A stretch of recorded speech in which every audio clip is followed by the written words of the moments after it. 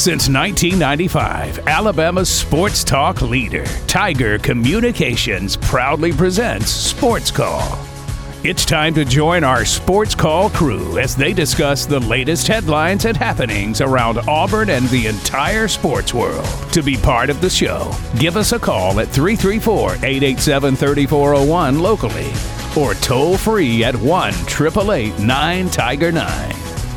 We're taking phone calls all show long and want to talk about whatever you've got on your mind.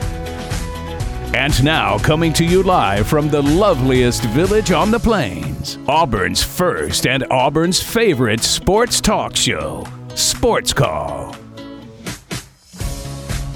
Good afternoon and welcome into a Monday edition of SportsCall. My name is Brooks Childress. I am filling in today for Mr. Ryan Lavoie. Is off today taking care of some family business, some personal business back home in Birmingham, and so he's not joining us here today. I am, though, filling in for Mr. Lavoie. Tom Peavy, Brant Daughtry, two of the usual suspects on a Monday show, join me as well.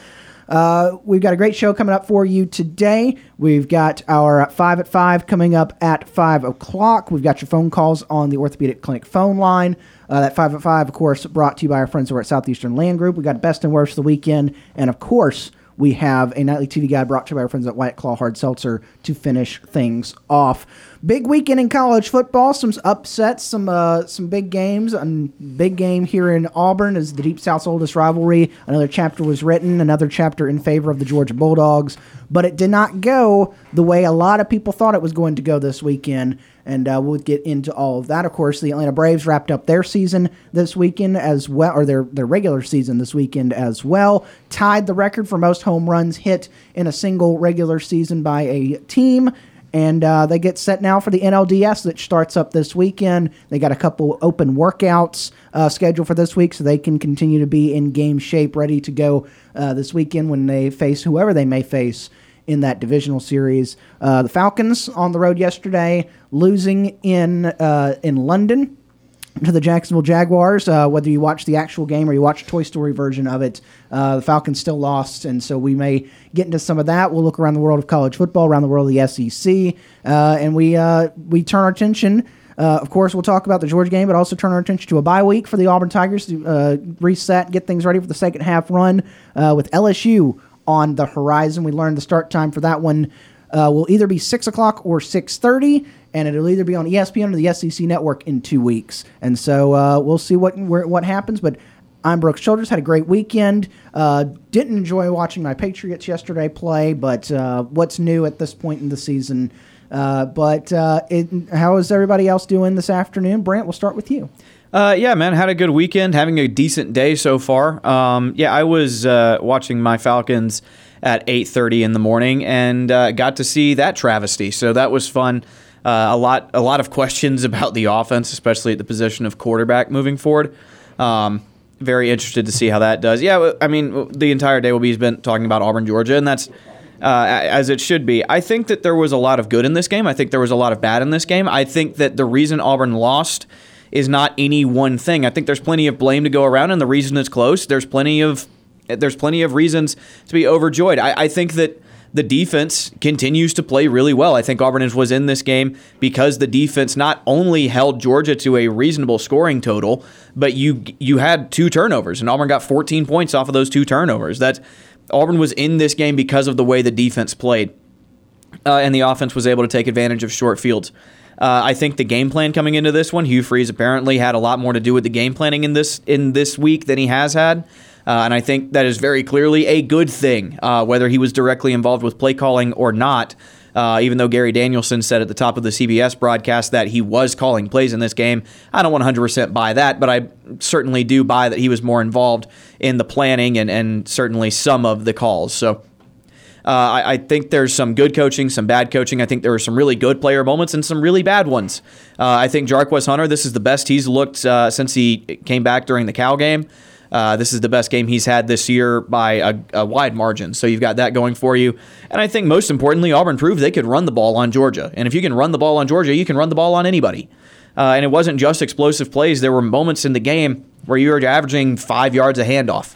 And like if you can do that against that bunch out of Athens, you can do it against anybody. So I think we're going into the bye week. You know what you are now good at, and you know what you are not. You can break it down very simply into Auburn is pretty good at running the ball. Auburn is pretty bad at passing it. So while, yes, you have to have the ability to throw the ball to win championships and to win the number of games that you want to make it a successful season, I'm just not sure Auburn has that right now.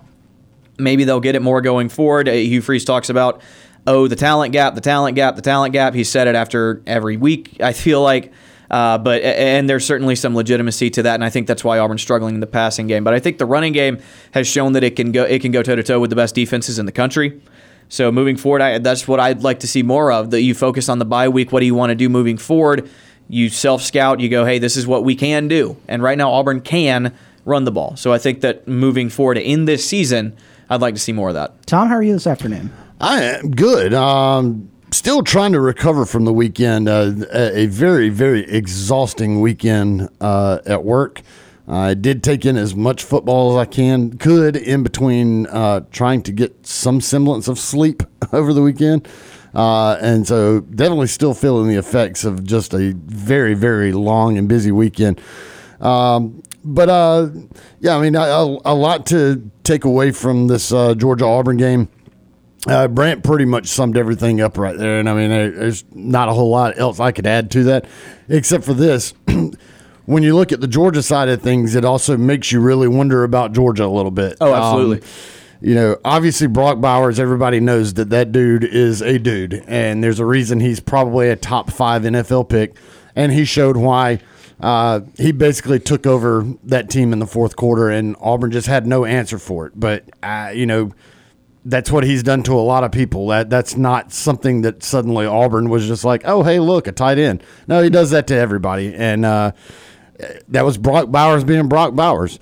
But there's a lot of questions now with Georgia. I get it. It was a hell of an environment inside Jordan-Hare Stadium. It was very, very loud. Carson Beck was able to keep his composure there late in the game, but there's definitely there's people definitely questioning some things with Georgia because they struggled at home against South Carolina, who is a very pedestrian team. Now they've struggled here in Jordan-Hare Stadium against a very, very pedestrian Auburn team. And so it really kind of makes you wonder a little bit about Georgia. On the Auburn side of things, they're a running team, and they're going to have to be a running team. The passing it's just not there. And to me, I want to see it get better, but I'm very disappointed in it because I really had this thought that Peyton Thorne could come in here and actually breathe some passing life into this offense, and it feels like we're doing the same things that we were doing with Robbie Ashford, which then also begs the question is like, who do you actually stick with? Now, granted, I know Peyton Thorne was your leading rusher with 92 net yards, 60 that came on one run. But if you're going to be a running team, and again, this is things that you got to look at in this bye week. If you're going to be a true running team, and if you're going to be an RPO team and just pass just when you need to, then maybe Robbie Ashford is your best bet. I don't know, but the passing game it's not there. I'm disappointed with that. Defensive wise, the defense is what is keeping Auburn in these games, and it was what keeping this team from being an epic disaster, because right now the offense is just not good, and the defense, thank goodness, the defense is able to get enough stops to keep Auburn in the game. The other big thing from this game that I'll take away is third down. Dadgummit, third down. Holy crap, third down. I think that would Steve. That sounds like something Wardam Steve's like, holy crap, third down. Auburn, absolutely miserable in third down situations. They've been miserable in third down situations all game. They just cannot keep drives going on third down. On the flip side, Georgia was absolutely magnificent on third down, and especially really good in third and longs, which is not, I'm sitting here singing the praise of the defense, but I mean, Georgia was really, really good on their third and longs, and Auburn, just struggled to get off the field on those third down situations with them. So, if you're Auburn, especially on the offensive side of things, you've got to figure out something better on third down because what they're doing is not working. But still a lot of season left. You kind of take this what it is. You did a lot better. There's a lot more positive to take away from this than negative. You were in a game with the two-time defending national champion. I don't like moral victories. You can kind of, hey, you hung in with them. You're a very depleted roster. You did hang in there with them. Yay, congratulations, pat yourself on the back. But moral victories are BS as far as I'm concerned.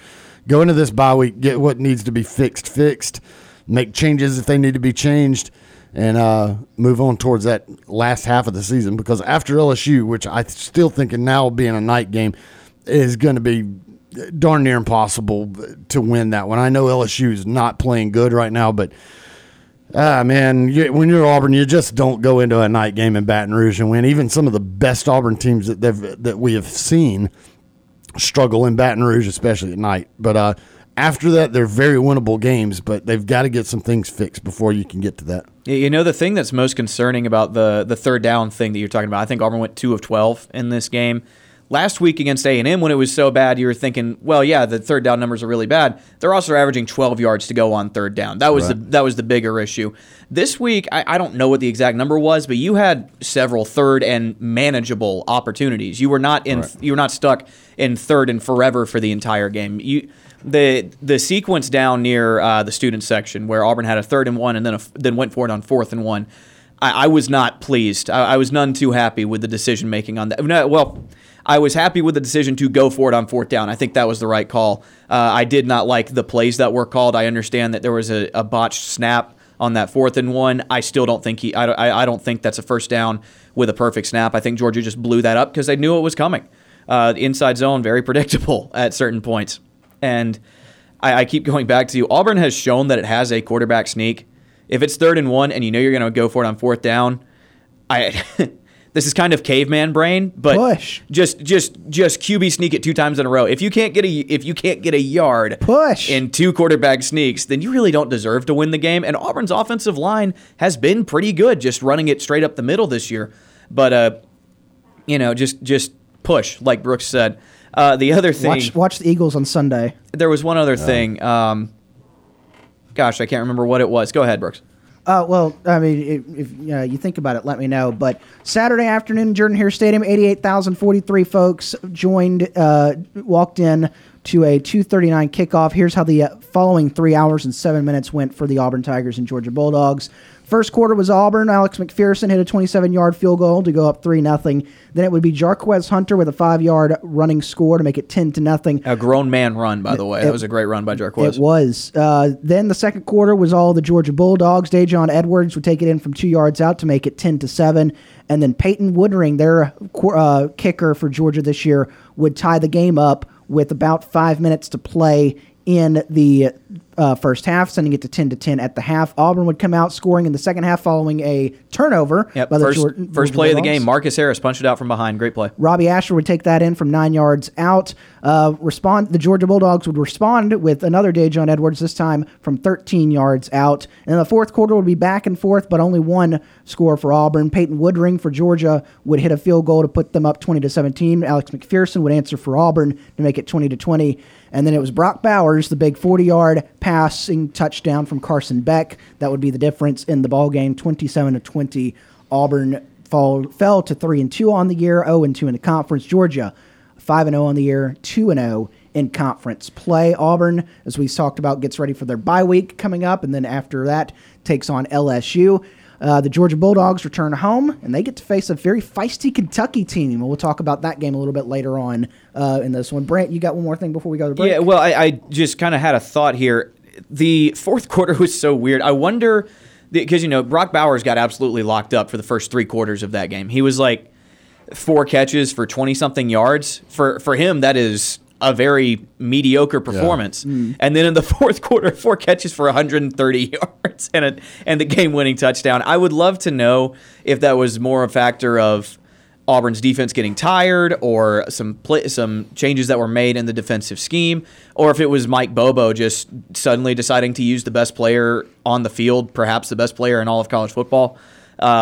I don't know. That was a weird thing that they held him down for so long, and then he just exploded in the fourth quarter. Because it's probably a combination of the two. I haven't gone back. I haven't looked at the film. I don't know what the defensive scheming was. I'm probably not going to go back and look at the film on this, but probably because I don't have access to it. But you too, man. just interesting that they played so well against the best player.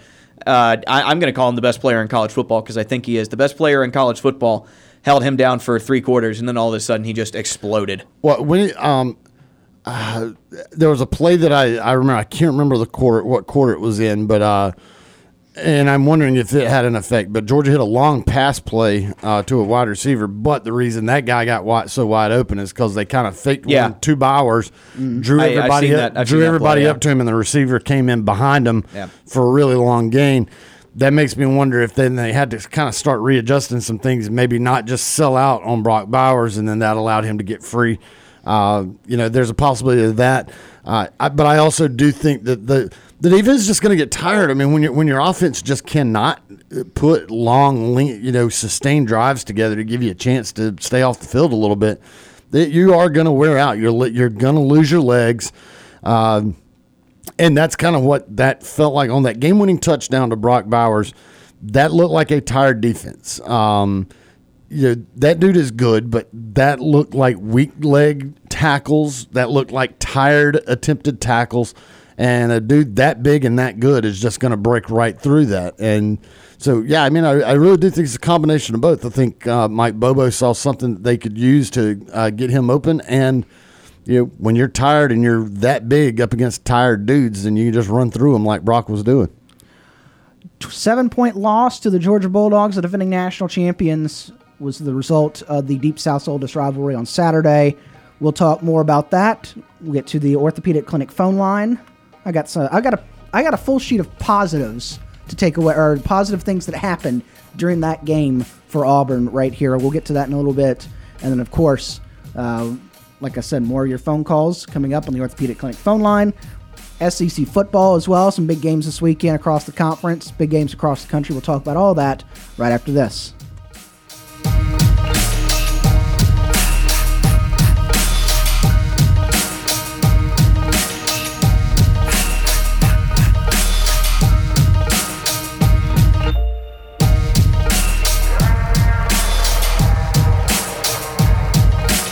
May we have your attention, please? Ladies and gentlemen, can I please have your attention? We're Auburn's first and Auburn's favorite sports talk show. Hi, my name is... What? My name is...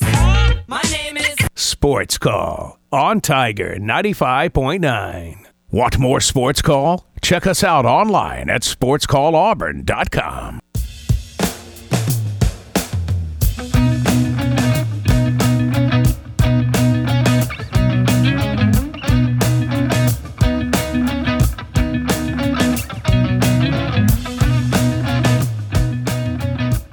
The Auburn Tigers scored 20 points on Saturday against the top team in the country, the back-to-back defending national champions. And that means Auburn football has scored in 134 consecutive games. That is the second longest streak in school history. That is from the Sports Information Department at Auburn University. Is that one of the positives That's that you one wrote of the down? positives from this weekend. Auburn has scored in 134 consecutive football games. Second longest streak in school history. We might be scraping the bottom of the barrel just a little bit. I'm Brooks Childress. Brant Daughtry, Tom Peavy join me on this Monday edition of Sports Call. I'm filling in for Mr. Ryan Lavoie, and we are now going to get set to go to the Orthopedic Clinic phone line for the first time today. All of our Sports Call callers and guests join us on the Orthopedic Clinic phone line. The Orthopedic Clinic has been serving the people of East Alabama since 1971 and is your go-to center for orthopedic care. Visit them online at theorthoclinic.com for more information. We'll start things off with the man that I'm sure has a lot to say today about after this loss. It is Ward Dam Steve. Retired Ward Dam Steve joining us on the phone line, the Orthopedic Clinic phone line. Steve, how are you doing this afternoon? Good afternoon, Brooks. It's Tom Peavy and Cam. Yes, sir. Well, the best I come up with for today's intro is from the late Coach Pat Dye. There are going to be lots of days when you lay your guts on the line. You come away empty-handed. There ain't a damn thing you can do about it. we go back and lay them on the line again and again and again. I'm glad, though, as he said, to be associated with you, meaning the team. And I'm really, guys, it was a heartbreaker. In fact, I read after the game was over on 247 some of the comments from the players in the locker room. Said some of them were in tears. But Asante said it best. He said, we were going to win the game. He said, we knew we were going to win the game. He said, we should have won the game. He's right, except for one person. And you mentioned his name earlier, Tom. Bowers. Yep. Without Bowers, they lose the damn game. Without their best player, they probably are not as good, yes. Yeah. Just like without Cam Newton, Nick Fairley, we probably would not have gone to the national championship game. That's right. So now I think Cam, you're trying to make sense of. Steve, it's Brant today. It's Brant. I'm sorry, Brant. But I couldn't figure this out because the staff said we covered that guy for 8 or 9 yards in the first half, and then wow, it just fell apart in the second half. Now, I think one of the reasons, at least from what you tell me if you agree or not, but we were missing Mr. Jalen Simpson in the second half for pretty much the game, were we not? I didn't see Simpson go off. I didn't think he got hurt. Yeah, He played the first half. I know he got an interception in the first half. No, I was reading earlier, and in fact, I was reading something. Yeah, he didn't play very much in the second half because they were bandaging up one of his legs. He had a bruised calf. That's what it was. And he had a boot on in the post game presser when he walked in. He said he got stepped on. Yeah. So anyway, without him playing very much the second half, I guess that may have been it. And then somebody, I guess, is it Coach Roberts? He our defensive coordinator? Yeah, Ron Roberts. Yes. Ron Roberts. Yeah. Apparently, someone he follows Twitter or X now. Who said, how in the world would we not, how we were letting Bowers wide open? He said we weren't covering him. And Ron Roberts responded. I don't know if you saw his comment. He says, "What game were you watching?" But again, I got to ask you too. How in the heck was he wide open in that touchdown pass that he just went? What was it, 30-some yards, right? 40 yards. 40 yards. 40 yards. What happened in that play, guys? Well, for one thing, I'm not real happy about coaches trying to respond to random people on Twitter. I'm not real happy with the thin skin that Ron Roberts is showing off right there. I understand defending yourself, but I think if you're going to be a coordinator in big time college football, you're going to have some critics and you got to learn to ignore them. But I think that's a kind of a question that Auburn was searching for too. How in the world did this dude get wide open? But like Tom said earlier, it's not like this kid is an unknown and he's just never had a big game until now. Brock Bowers has been one of the best players in college football for a long time. Well, he was certainly last year and is again this year. That kid's done that to a lot of teams. And if the book on defending him was out there, I'm sure Auburn would have done something different. I understand that. Again, though, my question is, how was he that wide open in the middle of the field? Our guys were somewhere else? I don't know. And then the attempts at tackling him were just woeful. I mean, they were just grabbing him. And like Tom said, he's 260 pounds. Those guys are a lot lighter than he is, and they were very tired because they'd been on the field all day. Yeah, I'm sure. Well, I saw a lot of positive from it. I'm sure you guys hopefully saw the same thing. However, again, we cannot get 100 yards passing, 92 yards passing. Yeah, it was very close. You look at Peyton Thorne's numbers on the day, at least from passing, 10 of 19, and then you look at it, 6 of those, if you go back and watch the film, 6 of those incompletions hit the receiver's hands. Well, do you want to name them? Like how one, I love Jarquez, but damn, man, hold on to the ball. You get a first down, probably another 15 yards, right? Yeah. Okay, and then another person, I've got his name now, he threw it right at him, but he didn't even turn around, hit him in the back. Oh, yeah. Who's that person? Gosh, I don't remember. I know something Martin or something. It starts with an M. I know exactly which play you're talking about, but I just don't remember who it was that was running and didn't turn around. Then Javarius Johnson, he sure had. He doesn't hold on to the ball. Yeah, like I said, 6 of those 9 incompletions either hit a wide receiver's hands or they had a chance to catch it. And what was that 50-50 pass in the end zone? I thought maybe it might be. I thought they called pass interference because he was all over him. Remember that play in the end zone for a touchdown and couldn't come up with it? Yeah. Who's that? I thought for sure that might be a pass interference, but no. And then I want to get your report card grades, guys. I'll give you mine. All right. For the offense, I give the offense a B. I was struggling between a B minus and a B. I may be giving it too much credit.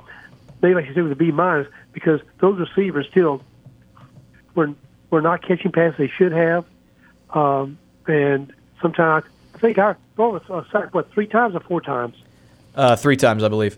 Yeah, and then those high snaps. And like you said, Brent, oh, come on, what are you doing? You know, 4th and inches, you can't make it? You can't get a 4th, less than a half yard, wasn't it? It was just under a full yard, yeah. Gee, and then 3rd and 1, we couldn't make it.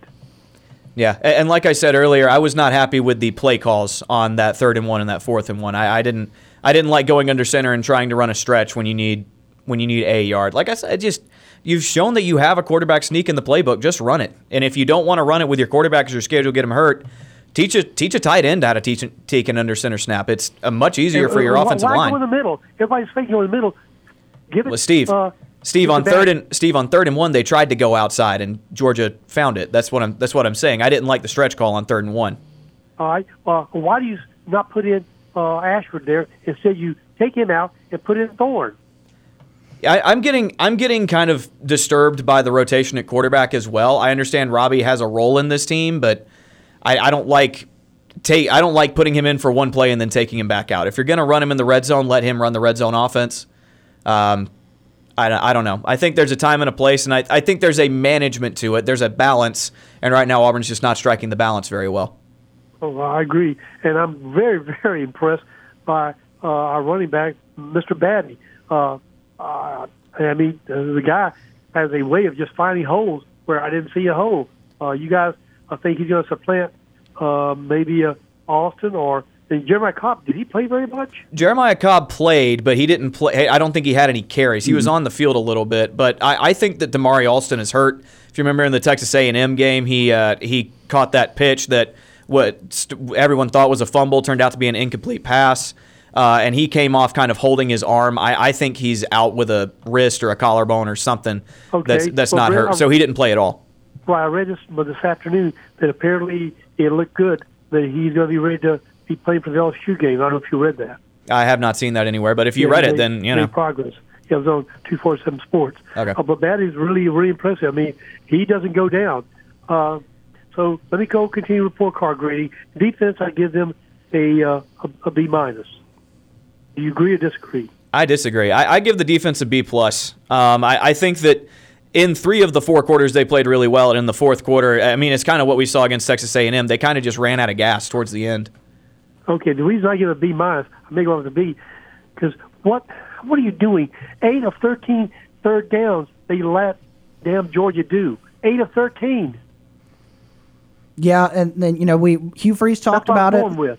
Hugh Freeze talked about the third downs. Tom, you mentioned the third downs a little bit earlier. Both sides of the ball for Auburn. 8 of 13 you gave up on defense, and then 2 of 12 is what you're converting on offense. That's just not the winning football. You've got to on offense you got to stay on the field on third downs. Defense you got to get off the field on third downs.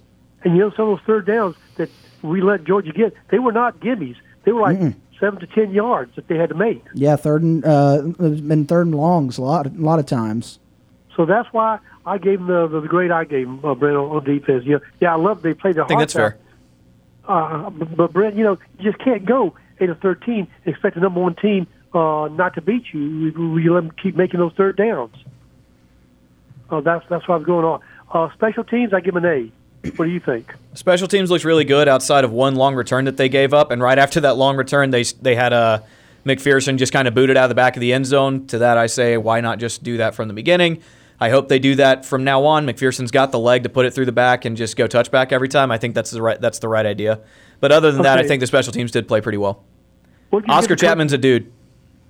Coaching staff, what grade do you give them? Coaching staff, B minus, B. It depends. Okay. I'm not sure. I haven't gone back and analyzed every single decision, but there are some parts where I go, okay, yeah, they did pretty well here, and there are some parts where I'm going, yeah, I would have done something different on that part. Okay, who do you give helmet stickers to on offense? Robbie Ashford and Jarquez Hunter, probably, considering they scored the touchdowns. Okay. What about Batty? Brian Battie, I thought Battie played well. Batty, yeah. Hold on. Do we have 4 yards per carry? Yeah, 4 yards carry. That's solid. It's not bad. I think Battie's a weapon. I don't know if he's an every down weapon, but as a third down back, a pass catcher out of the backfield, I've said it before. I'll continue to say it. I don't want him running up the middle more than 4 or 5 times a game just to show that, like, hey, we're willing to run this guy up the middle. But I think his role is as a pass catcher out of the backfield and in returning kicks. I think he's a good player. I think he's going to score a touchdown at some point, but I don't think he's an every down back. He's just little. He's 160 pounds. Wow, that's okay. Well, he's even better than I thought for that weight. Who do you give how much stickers to on defense? Jalen Simpson and Marcus Harris. I think Jalen Simpson prevented a touchdown from Brock Bowers. Prevented Brock Bowers from scoring a touchdown early in the first half. Also had the pick. Marcus Harris played the game of his life and got a forced fumble out of it. He was really good all game, and those were the guys that stood out most to me. Okay, I agree with those two. I would also include Asante. Yeah. Asante. Yeah. Because he played his butt off too. Yeah. I was telling Brooks before the show came on that it's too bad that since Cam was there, we couldn't have got him in, and no one would have known it. Maybe it just disguised him in there. Yeah, put a little face mask, one of those dark face masks on him. Did y'all see him? He was there. I guess during the pregame, I saw the video where he was got a megaphone and got into the student section. Yeah, he was having time. He had all his kids out there too. And so Charles was there as well. And then Brooks, you said the Big Hurt was there. Frank Thomas was there. Yeah. Suni Lee was there. It was really a who's who of Auburn athletes. So hey, Steve. Overall, guys, do you think we're turning the corner yet, or we're just at the corner? I think the bye week is a crossroads. I think either you have shown, hey, we have a better team than we expected to have. We can analyze the things that we did well. We know what things we aren't doing well. We're going to lean more into the good things. That's what Auburn has done in the bye week historically. If Auburn goes into LSU and just gets hammered, then I think that you have gone the wrong way at the crossroads. Yeah. Okay, Tom? Yeah, I mean, it's absolutely a crossroads, and we'll see if they make some changes.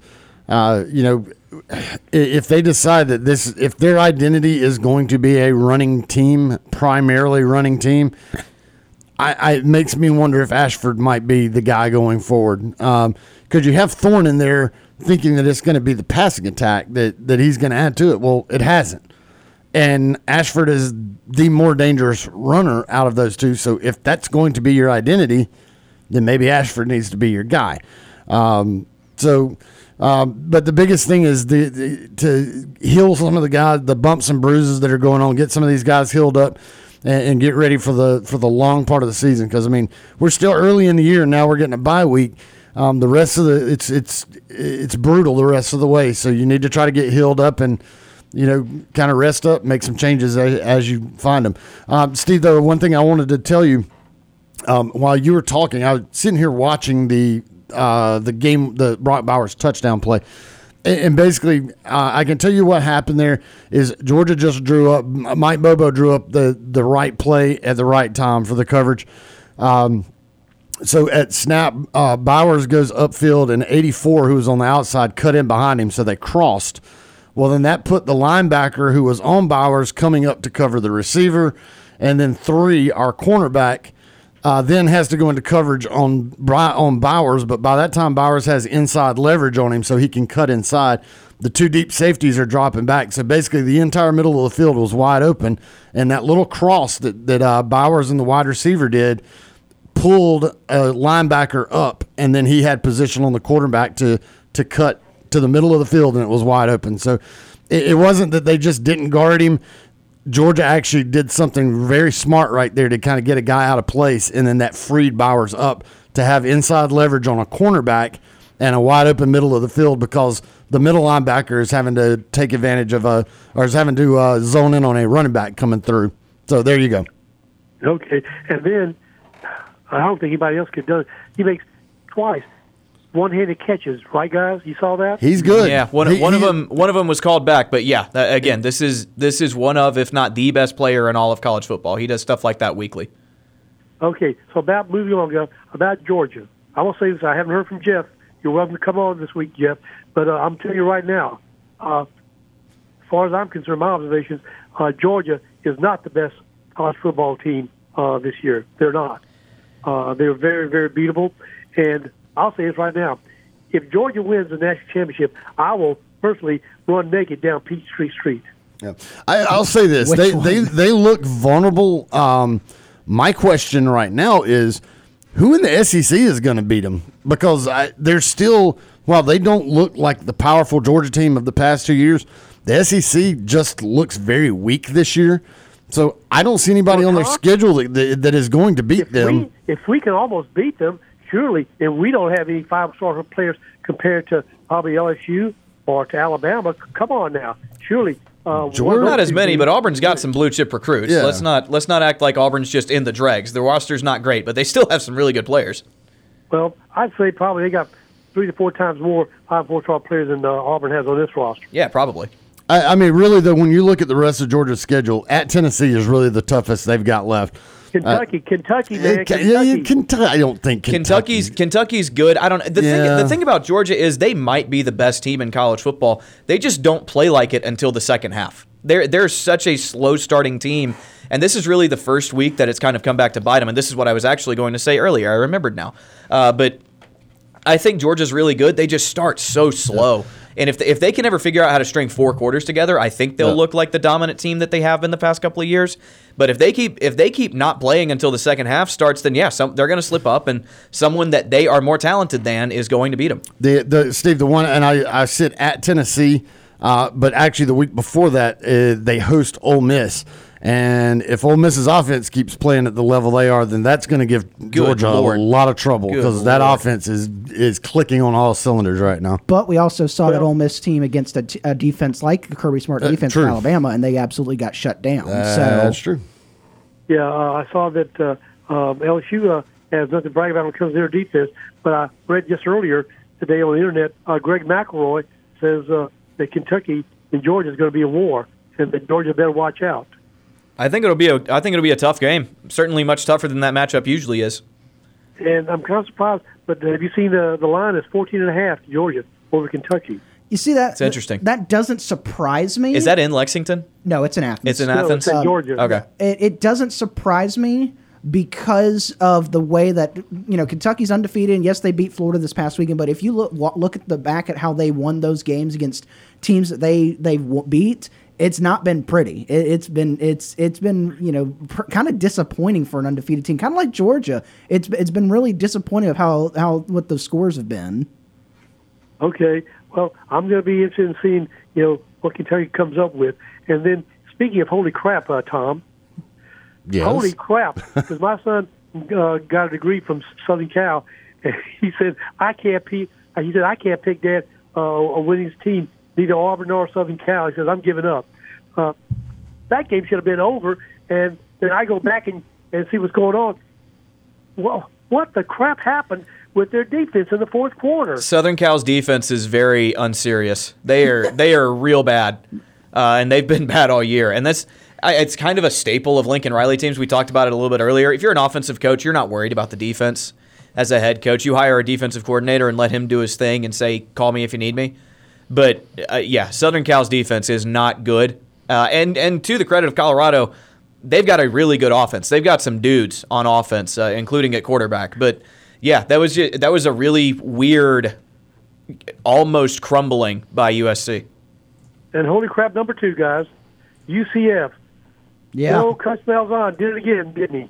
That was worse than he ever has. Brutal way to lose a football game. Well, no, because I remember a 20-point lead over damn LSU. That's true. Yeah, but it wasn't. It was when he gave up 26 in the fourth. That was worse than what he did against LSU. Well, okay, but this was not an LSU level team, though. No, it was not. Oh my gosh! I said, whoa. Okay, and guys, I read real quickly that Mr. Belichick is supposedly on the hot seat according to Bleacher Report. What do you guys think? I don't think he's on the hot seat, but something's got to you've got to start evaluating some stuff especially with your offense. because either Mac Jones is not going to get the job done, or you got to get some weapons around him. And you saw him be successful at Alabama, and he had good weapons around him. And that may be the problem, is that he just doesn't have any top level talent around him at New England. It feels like Bill Belichick is trying to outsmart the room, and it's not working now. And guys, his record, I didn't know this, since Brady left, is what? 26-28. Yeah, not good. Not good at all. Remember, we used to ask ourselves, or at least the pundits, is it Brady or is it Belichick? Now we know the definitive answer, don't we? Yeah, I mean, I'm still not going to say that Bill Belichick sucks and Tom Brady is really good. I think that Belichick hasn't had a really good quarterback since Brady left, and I don't think you can win in the NFL without a good. Whose fault is that, though, Brent? Well, he is. Yeah, I mean, yeah, he is. But also, you can't just run into Tom Brady's. Right. I mean, they thought Mac Jones was going to be it, but I mean, obviously he's not. He's been regressing. I think. Again, it's well. Hold on. Let me be the Patriots fan. defender. Patriots fan. Go for it. Defender. Go for it. Last year, you had a defensive coach and a special teams coach as your offensive coordinators. Yeah, right?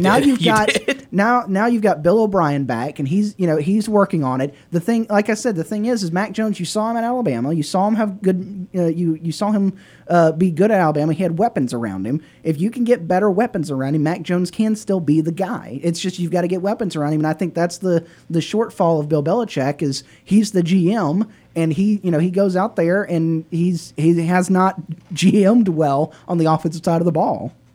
Okay, guys, let me give your almost mid-scene prediction. Do we get to 7 wins?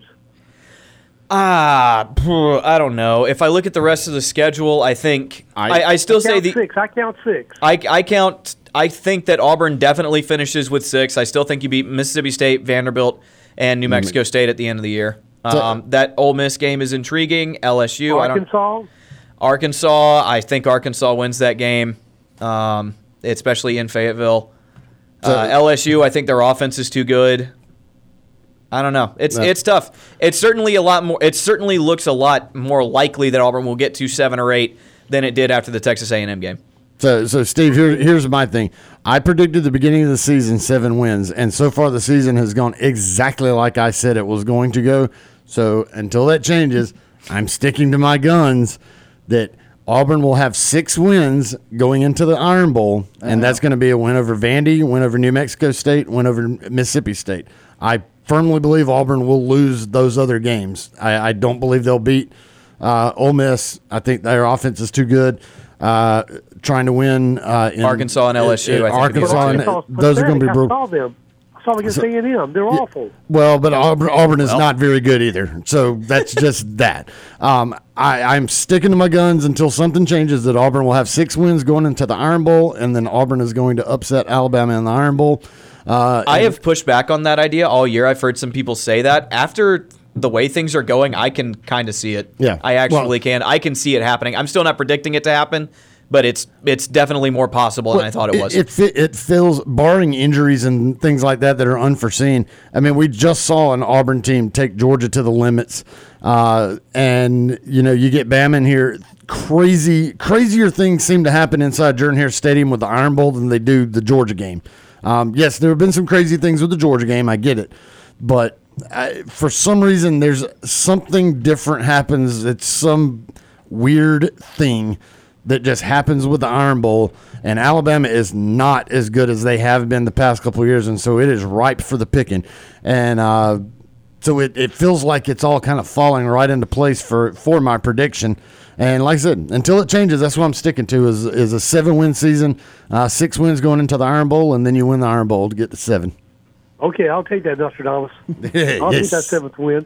And finally, in baseball, guys, does Miami have a chance of getting Philly? Because I don't want to see Philly play Atlanta. When you get to the playoffs, you never know. I think Philadelphia right now is a better team. I think that they should win that series. But when Miami comes in, they're hot right now. When you get a hot team going to the playoffs, anything can happen. But I would still say Philadelphia's probably got the best chance to play the Braves in that NLDS.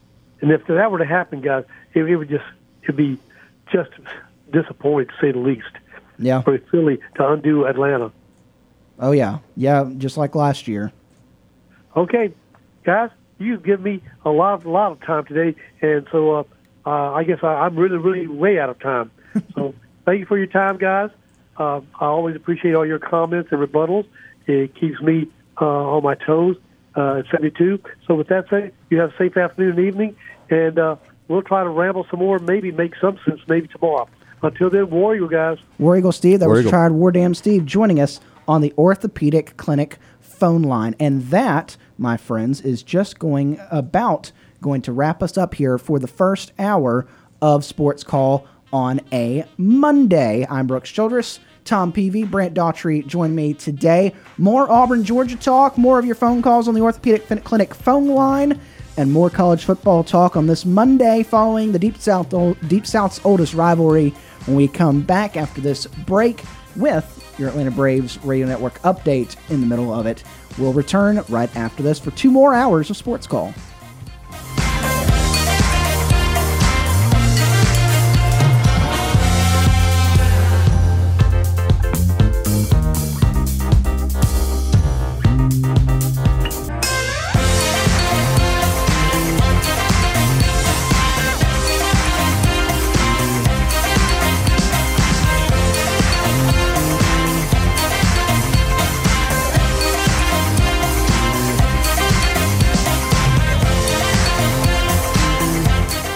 One hour of our show is in the books. We've got more to come. Stay tuned for another hour of Sports Call right after the break.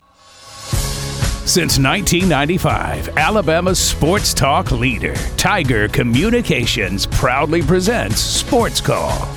It's time to join our Sports Call crew as they discuss the latest headlines and happenings around Auburn and the entire sports world. To be part of the show, give us a call at 334-887-3401 locally or toll free at 1-888-9-TIGER-9. We're taking phone calls all show long and want to talk about whatever you've got on your mind. And now, coming to you live from the loveliest village on the plains, Auburn's first and Auburn's favorite sports talk show, Sports Call. Second hour of Sports Call starts right now on Tiger 95.9, as well as the Tiger Communications app, our website, thetiger.fm, or if you're listening on the Sports Call podcast after the fact, we thank you so much for doing that as well. We have some streaming issues today with our Sports Call feed, so if you're trying to find us on that after you get out of the car or something, make sure you go over to the Tiger feed, the Tiger 95.9 feed. We're also there. We stream both places, but having some problems with our Sports Call stream, our Sports Call specific stream. Hope to have those fixed very, very soon. But yeah, second hour of Sports Call starts right now. I'm Brooks Childress, Tom Peavy, Brant Daughtry joining me today. Ryan Lavoie off today, handling some personal business this afternoon, today up in Birmingham, with his hometown. And so we are handling things here after the Deep South's oldest rivalry. Auburn fell to Georgia 27-20. We talked a lot about it in the first hour. We'll continue to talk a lot about it as we go along. We'll get to more college football topics as well off of the weekend. We don't do this every single day anymore, but want to give a shout out. We got a lot of birthdays today that are localized to Auburn and Atlanta that we cover. So Auburn volleyball player Akasha Anderson celebrating her birthday today. Kyan Lee, Cash, Holden Gerner, both from the Auburn football team, celebrating their birthdays today. Kyle Wright, pitcher for the Atlanta Braves, celebrating a birthday today, and a birthday in the Sports Call family. Our man T.P. Hammock enjoying his 22nd birthday, his Taylor Swift year. He is, in fact, he said, confirmed, feeling 22 this year. So happy birthday to Mr. T.P. Hammock. And so a lot of birthdays today around the Auburn world. Sports Call birthday as well. I don't know if I felt any older since I turned 22.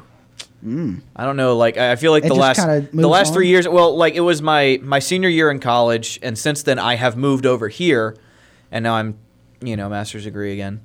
I've talked about that a little bit before, but like, so much has happened in my life, but I don't feel older. I don't know. Well, maybe I look older. I need to go back and look at some pictures from back then. But It's been 3 years. I don't know about you, but TP is feeling 22. That's what he said. Taylor Swift reference. I like when we beat on these things. Like, it sounds good coming over microphones. It doesn't. It doesn't sound good. But much like Sunday Night Football last night, I'm going to try to fill this rest of the show with Taylor Swift references. Right. Anyway, moving on. Let's go. You do this around the office all the time. Just do. usually you reserve the show for like a more professional space. Well, I didn't do anything today in the office, saving up for the show. Okay. So let's get back on track here. Let's go back to the orthopedic clinic phone line. Is there not a Taylor Swift song about getting back on track? No, I don't think so. But all of our sports call callers and guests join us on the Orthopedic Clinic phone line. The Orthopedic Clinic has been serving the people of East Alabama since 1971 and is your go-to center for orthopedic care. Visit them online at theorthoclinic.com for more information. We head back to that Orthopedic Clinic phone line to start hour number 2, and we go to our state's capital, and it is... James from Montgomery. James joins us on the phone lines today. James, how are you doing this afternoon? I'm good, and War Eagle. War Eagle.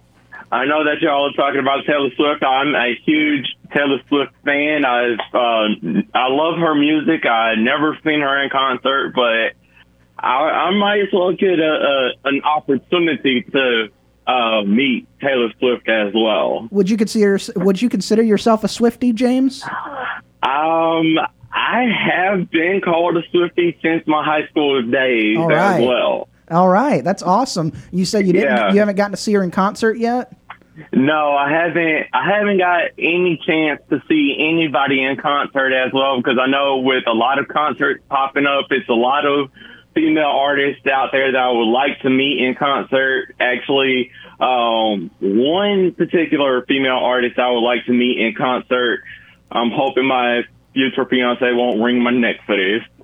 Ice Spice. I would love to meet her in concert. She's a really, really great, a great singer, one of the best rappers in rap game history. I mean, she's an amazing person as well, and really, really beautiful at that. Well, James, did you know that Taylor Swift and Ice Spice did a collab on one of her songs from her last album?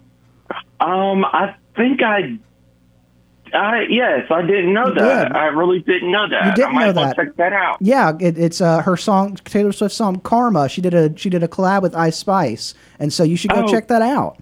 Yeah, I might as well go and check that out, and give it a good listen as well. Absolutely. Well, James, you watched the game on Saturday. What are your thoughts from it? On Saturday, it was an amazing game. I can say that. But at the beginning of the game, before the game actually started, I was trying to see what was the referee actually talking about to Robbie Ashford. I don't know what was the concept between the referee and Robbie Ashford. I don't know what words were being exchanged before the game. Yeah, I don't know. They're probably just having a conversation, kind of chatting it up a little bit before the game. Yeah, because I knew the referee was saying that Auburn was going to lose, and I think the referee was actually betting on Georgia to win, but I'm not quite sure on that as well. Yeah, I don't know about that, but do you like the way that Auburn's defense played on Saturday? Yeah, we actually have a strong defense that played on Saturday, and we had some minor mistakes, but I think with our bye week, that's this coming up week, they just have to really, look at the film and just, move forward in the next week's game when we play against LSU, because I know this is going to be a tough game right here. I think this game is going to be either at 6:00 or 6:30. I'm not quite sure. That is up to ESPN if they're going to actually do a 6:00 game or a 6:30 game. So that's up to the producers of ESPN and seeing what they're going to do next week after this week's games for this weekend's college football games as well. So they don't know if they're leaning on a 6:00 kick or a 6:30 kick as well. Yeah, we'll have to see. We'll have to see if what time Auburn plays after this weekend. Any other thoughts on college football this weekend, James? Yeah, I was looking at Alabama and Mississippi State, and I mean that was a really tough game that Mississippi State actually lost to Alabama. I had I had Mississippi State favored to win that game, but I lost that as well. But I think Alabama They have their bye week this week, so I don't. No, I take that. They play. I think they play Mississippi State again. I'm not quite sure. No, they're actually at Texas A&M this week. Okay, so they will be playing Texas A&M. So I have Texas A&M favored to beat Alabama as well, because I think with Texas A&M, I'm looking at this game as more of like a friendly rivalry between Alabama and Texas A&M. So I think Texas A&M is going to win this one. And when any SEC team goes into Kyle Field, for us as Auburn, we went up there last week and we lost, and it was a tough loss as well. Yeah, it was a pretty tough loss for the Tigers, but should be a good game on Saturday down in College Station between Alabama and Texas A&M. What else you got for us, James? Well, I'm actually going to be looking at tonight's game on Monday Night Football and seeing the New York Giants playing against Trayvon Reed's old team that he played for in the NFL for the Seattle Seahawks. If he did play for the Seattle Seahawks, I would love for him to, give me one of his Seattle Seahawks jerseys if he still has it as well. Yeah, you'll have to reach out to him on Twitter and see, I guess. Yeah, I sure will do that as well, because I do have the Seattle Seahawks actually winning this game, and it's a big it's a big prize that I'm actually putting in. I've actually put in $100 for this game, so I'm hoping I will actually win that one as well, and turn that $100 into $200 as well. If things don't, if the odds don't change between now and up to kickoff as well. Yeah, that'd be something. We're rooting for you to win that matchup there, James. Well, your Cowboys, James, they got the best of my New England Patriots yesterday. Yes, as well, because I was watching that game, and I was just like, I'm hoping that you won't be mad at me, and I was like, I'm hoping he's not going to be mad at me on Monday. I'm hoping. And it was like, I don't want to do you like that, because you're like one of my best friends, and I really didn't want to, see my Cowboys actually lose this one. But it's going to be something that we might actually meet up in the Super Bowl or in the playoffs as well. Yeah, I wouldn't be mad at you, James. I appreciate that. I don't know if the Patriots will make it to the Super Bowl this year. They didn't look good yesterday. They haven't looked good really all year long. So, but big win for the Cowboys there, defending home turf against the New England Patriots. And now y'all got a big game on Sunday Night Football next week against the San Francisco 49ers. You ready for that one? Yes, I am indeed ready for that one, and this is a rematch from the wild card division as well, because we did play them in the wild card division, and I think this time with Dak Prescott being like himself, I'm gonna just probably see how he's gonna do this coming up weekend, and actually seeing if we're gonna get over if we're actually gonna get over that losing hump from last few years back when we played against the 49ers in the wild card division. And I'm just keeping my hopes up for my Dallas Cowboys to actually make it to the Super Bowl, because I am all about the Super Bowl. I've been hosting Super Bowls ever since, and I am just out flat tired of hosting so many Super Bowl watch parties at my parents' house with my family. I've hosted so many Super Bowls. I've done the Atlanta Falcons. I've done the Tampa Bay Buccaneers.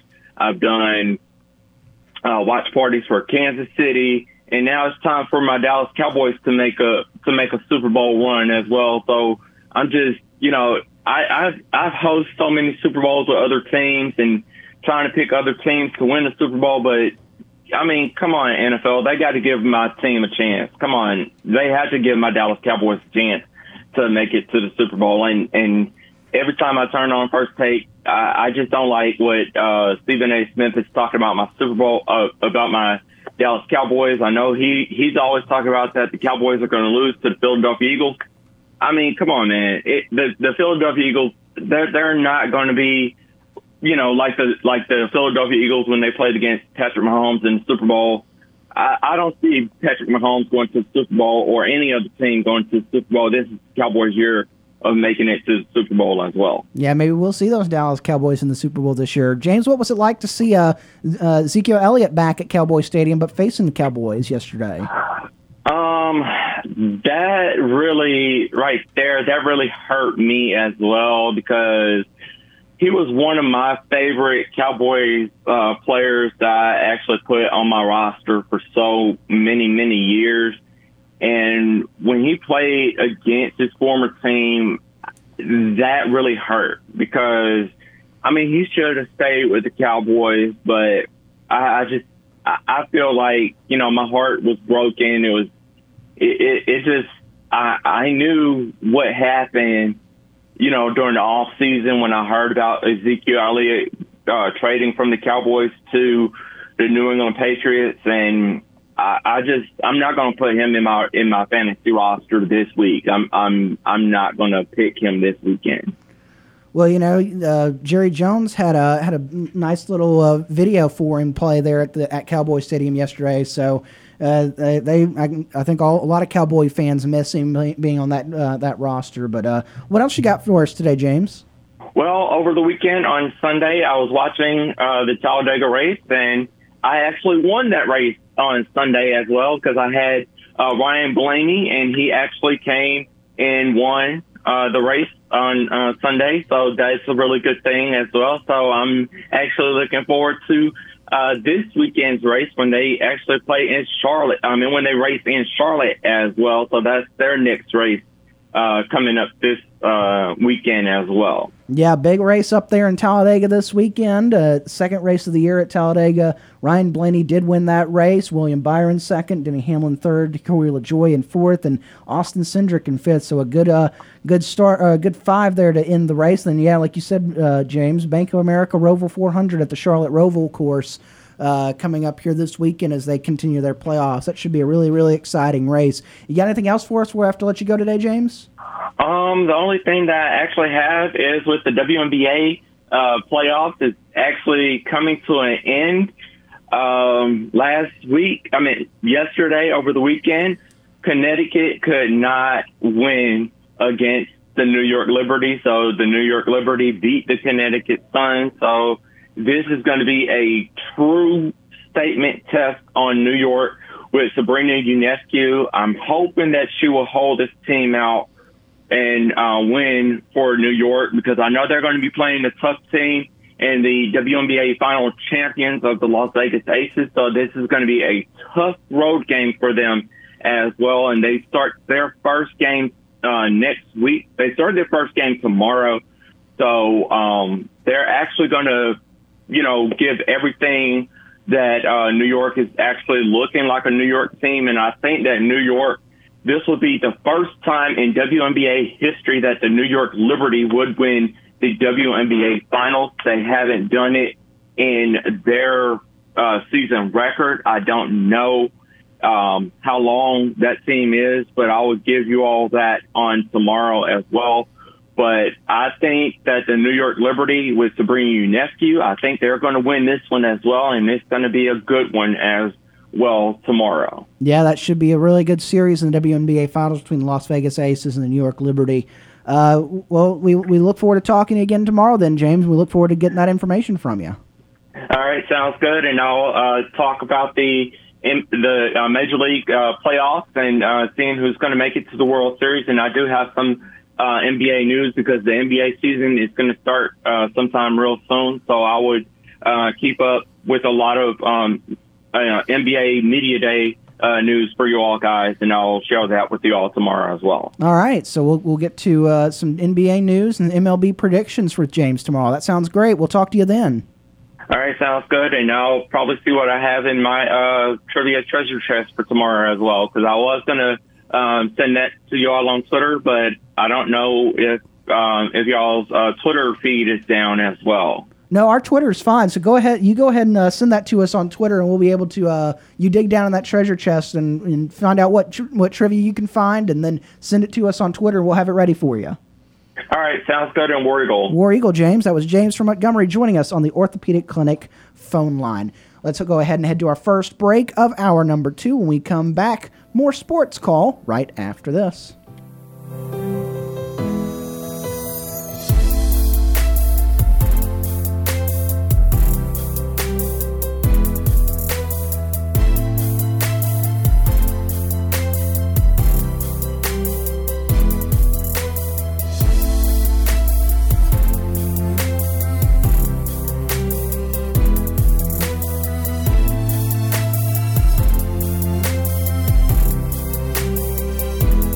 You want to join our conversation? Tweet us your thoughts on Twitter at SportsCallAU.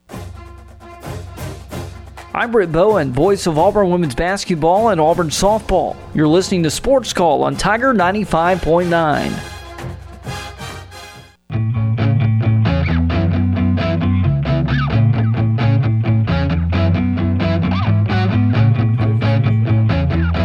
Sports Call podcast is brought to you by Coca-Cola. If you have a Sports Call Live or you just want to hear something again, make sure you go back and listen to our show on demand wherever you get your podcast. Join ice cold Coca-Cola. Go on with the hottest sports talk, Coca-Cola. Taste the feeling. I did not know your mic was on when I said that. I really hope it came through. I really hope you can hear it on the podcast. Sports Call podcast is found SoundCloud, Google Play, iTunes, Apple Podcasts, Spotify, TuneIn, our app, the Tiger Communications app.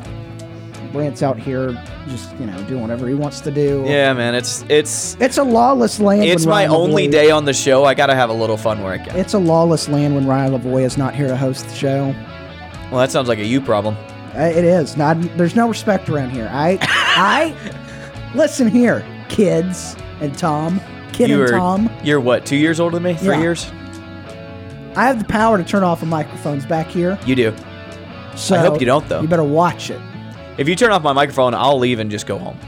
I won't allow that. I'll lock the door. Sports Call on a Monday. I did that last week. I think on Tuesday I said it was on a Thursday. It's Sports Call on a Monday. It feels like a Monday. Here, I'm Brooks Childress, Tom Peavy, Brant Daughtry. Join me in studio. Ryan Lavoie off this afternoon. I've talked about how I've got this Auburn versus Georgia list of positive things that happened for Auburn. I'm going to segue this into talking about the quarterbacks a little bit because that's what we do is we like to talk about quarterbacks when it comes to college football teams. Peyton Thorne's 61-yard run in the first quarter was the longest of his career and the longest by an Auburn quarterback since Malik Willis did it versus Mississippi State in 2017. His run was 67 yards. And then for Robbie Ashford, his third quarter touchdown was his 5th of the season and the 12th rushing score of his career. Ashford now ranks 8th among Auburn career quarterback rushing touchdown leaders next to Cody Burns, who has 14 from 2007 to 2010. And so so Ashford now 2 behind Cody Burns for most rushing touchdowns by Auburn quarterbacks. So let's talk about those quarterbacks on the afternoon against Georgia. When you look at passing, Peyton Thorne 10 of 19 for 82 yards. His longest was 22. He was sacked 3 times. Robbie Ashford 1 of 1 passing for 6 yards. Rushing-wise on the day, Peyton Thorne 12 rushes for a total gain of 107 yards, net gain of 92. And then his longest, of course, the 61-yard. He averaged 7.7 yards per rush. Robbie Ashford 4 rushes for 33 yards. He had 1 touchdown, 8.2 yards per rush on the afternoon. I know we went into last week's game talking about maybe we see Holden Gerner coming out for this one. We'd like to see it. He obviously did not get in to this game. But, when you look back at it, we talked about it to Steve, those 10 of 19 passing for Peyton Thorne. You go back and look at the film, 6 of those hit a receiver's hands or they had a chance for the receiver to make the play. So a marginally better day passing for Peyton Thorne on the afternoon. But from what you guys have said earlier in the show, you'd still like to see something different going on here. Yeah, I don't think the problem was Peyton Thorne on Saturday. He was certainly a problem against Texas A&M. He was not the biggest issue in this game. I think the offensive line let him down in the first half especially. I think his receivers let him down a little bit. There were a couple of throws. Yes, the whole 6 of his 9 incompletions hit the receiver's hands. Those would have been very tough catches, some of them. Now, the type of catch you expect a superstar to make, but Auburn doesn't really have superstar receivers. Those guys were well covered. Thorne just put it in the right spot. I think that Thorne threw a pass over the middle to Rivaldo Fairweather that was inch perfect. Showed off how good his arm can be. That was a first down. I think it was in the fourth quarter that he threw that ball, but it obviously showed that he has the talent if he can have the time and he has decent receivers. But I just don't know if this team is built for that kind of attack right now. Obviously, like I said, the offensive line cannot pass block consistently, and they're very good run blocking. So it's not anything against Peyton Thorne. It's against how the makeup of this team has been shaped over the past 3 seasons. This guy just doesn't do well what you need done well right now. And if they do go forward sticking with Thorne, I would have been very skeptical after the A&M game. After this one, I understand if that's what they want to do, because I do think it offers more balance, quote unquote, as far as, we have the threat of the passing attack, which if you have a throwing quarterback but you have an offensive line that can't pass block and wide receivers that can't catch that consistently, then you don't have a passing attack. So I don't know. I'm much less bullish on start Robbie Ashford than I was last week, but I still think that going forward that might be the better move. So I'm on the fence right now. Once again, not a whole lot more I can add to that. The passing game is not just strictly a quarterback issue. Mm-hmm. Wide receivers have to be able to find ways to get open. They're not doing that a lot of the times. And then when the ball gets thrown to them, you got to catch it. Offensive line got to do better in pass pro. That's something that we have harped on about this Auburn football team for the last several years, and until they can really start getting some of those recruits in here, some of the blue chip offensive linemen, it's going to be a problem. So there are times, it's mainly with the offensive line, it's inconsistency, because there are times that they look good and give a nice pocket, but you kind of get in one of those situations, you get gun shy at quarterback when you have an inconsistent line, because you're not really sure, are you getting a good pocket or is it about to fall apart on you? So there's that. And then he not as bad this week, but, still, with Peyton Thorne or whoever's at quarterback, when you do have the guys open, you got to hit them. So it's kind of a combination of all of it. And then let's throw offensive coaching and Philip Montgomery and Hugh Freeze to an extent. I mean, he's not the one calling the plays, but he's part of the game plan.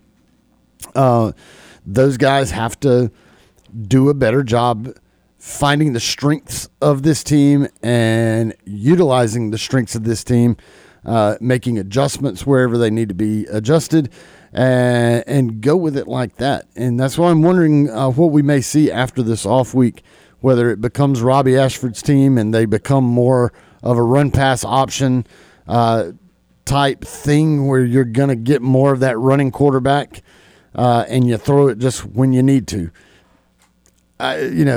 I don't know that I'm necessarily a fan of that, but if that's the strength of your team, then that's what you have to do. So, the passing game right now is bad, but it's definitely not all on Peyton Thorne. I mean, there's a lot of blame to go around the entire offensive, the staff, the philosophy, just really everything about it. It just feels like you're kind of dead in the water. 334-887-3401 locally, toll-free 1-888-9-TIGER-9 is how you get on the Orthopedic Clinic phone line. Let's go back to the Orthopedic Clinic phone line before we continue our offensive conversation here, and we'll head up to Reeltown. It's Lee joining us. Lee, how are you doing this afternoon? Hey, man, how y'all guys doing? Doing great. That's good. Yeah, I just want to lay my comment down about the game. I watched it, and I normally record them. I didn't get a chance to record them this time, but now all the problem I've seen on with the defense. Okay, we missed about 2 or 3 third down, 3rd and 11. Okay, when it got late in the game, I was hoping that we would have ran some type of blitz, or some type of stunt or something, because every time when the quarterback dropped back to Georgia, every time he dropped back, he sit there and stand there. He stands for at least about 3 seconds, if not longer. So if you give a quarterback 3 seconds or more, what is he going to do? He's going to find somebody. Somebody's going to get open. Now, that's the only thing I see that I was hoping that we ran more stunts on that defense, because that quarterback, he was getting to his time back in the pocket. But Bowden, that's his name, Bowden? Bowers. Brock Bowers. He's an athlete, man. I'm going to tell you something. He's one of the greats, man. I haven't seen one like that in a long time, But that's my opinion on the defense. I feel like we had a blitz more on 3rd down in situations where we needing a stop, especially on that 3rd and 11. I said, man, but the only thing I saw was just 4-man rush. So I figured in. I said, okay, they're gonna probably pull through this one.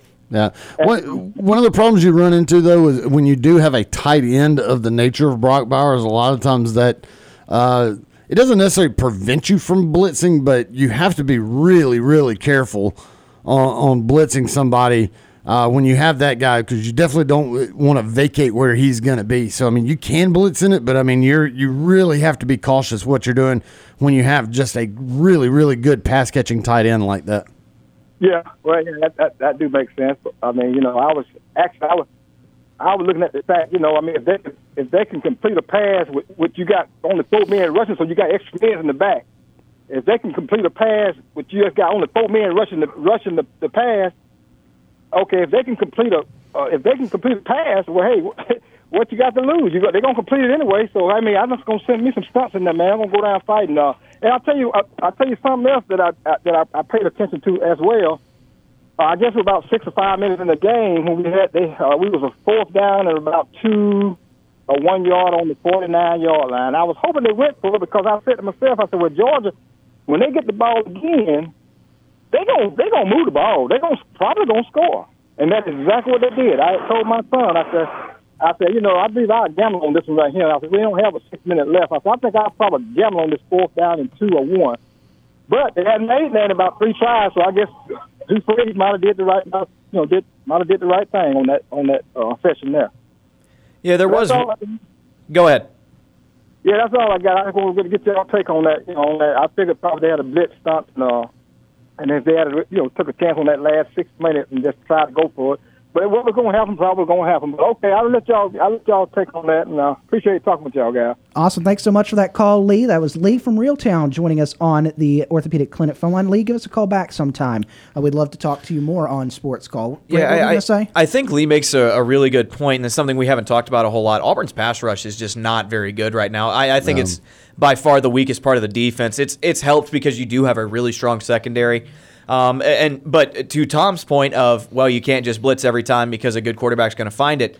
There was one play where Auburn blitzed Eugene Asante straight up the middle. He came through untouched, and he cut Carson Beck in half pretty much. But Beck got rid of the ball before he threw it to where Eugene Asante had just vacated, and Georgia got a first down out of it. So there is a risk-reward that you take with blitzing. But yeah, I was kind of disappointed with the lack of blitzing in those moments. I think on Georgia's last drive, where really in the 4th quarter, they converted a ton of 3rd and medium to long. And I think that Auburn's lack of a pass rush was one of the big reasons. And if you do send an extra guy, I don't think you have to send more than 4, but I do think you have to disguise which 4 you're going to send.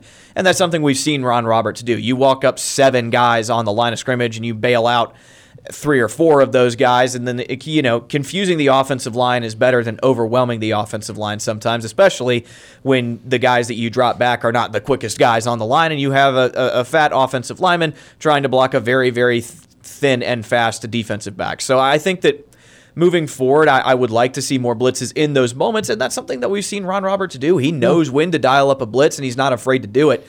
But I think that the lack of some of that on those 3rd and mediums to longs in the fourth quarter is part of the reason that Auburn lost. Yeah, and like I said, kind of going back to that point, whenever you have a guy the caliber of Brock Bowers on the field, I mean, you have to account for him. And that was one thing. Just breaking down and looking at that play on the game-winning touchdown, you're having to have Asante basically eyeball him until they make the cross, and then of course Asante has to take the wide receiver because the corner now has Brock.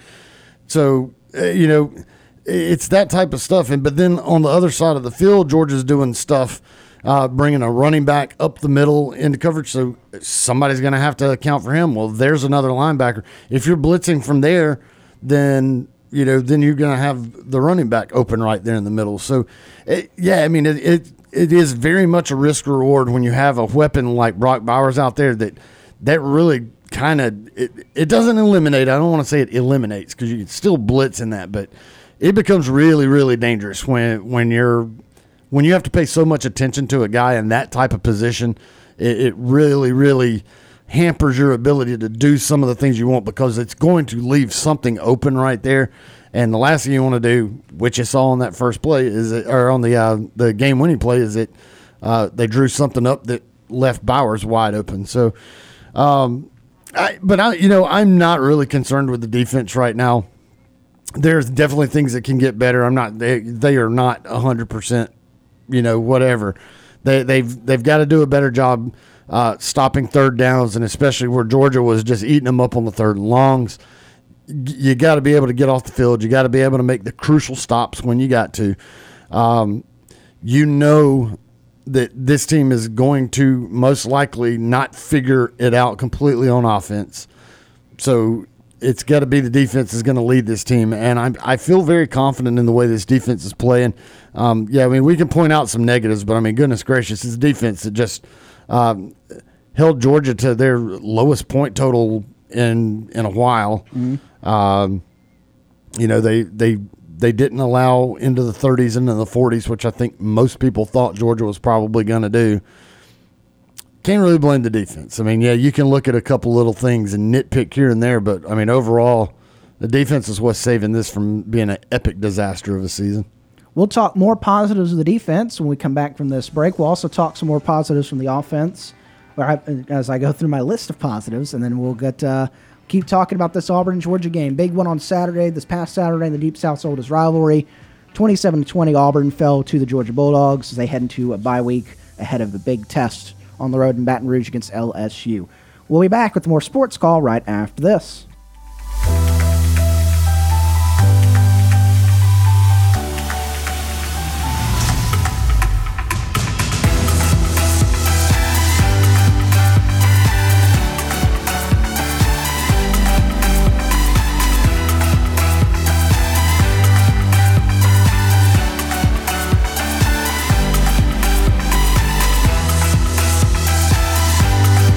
Looking for another way to listen to our show? Be sure to download the Tiger Communications app and listen to Sports Call wherever you go. Follow Sports Call on Twitter at SportsCallAU. Like us on Facebook at SportsCallAU.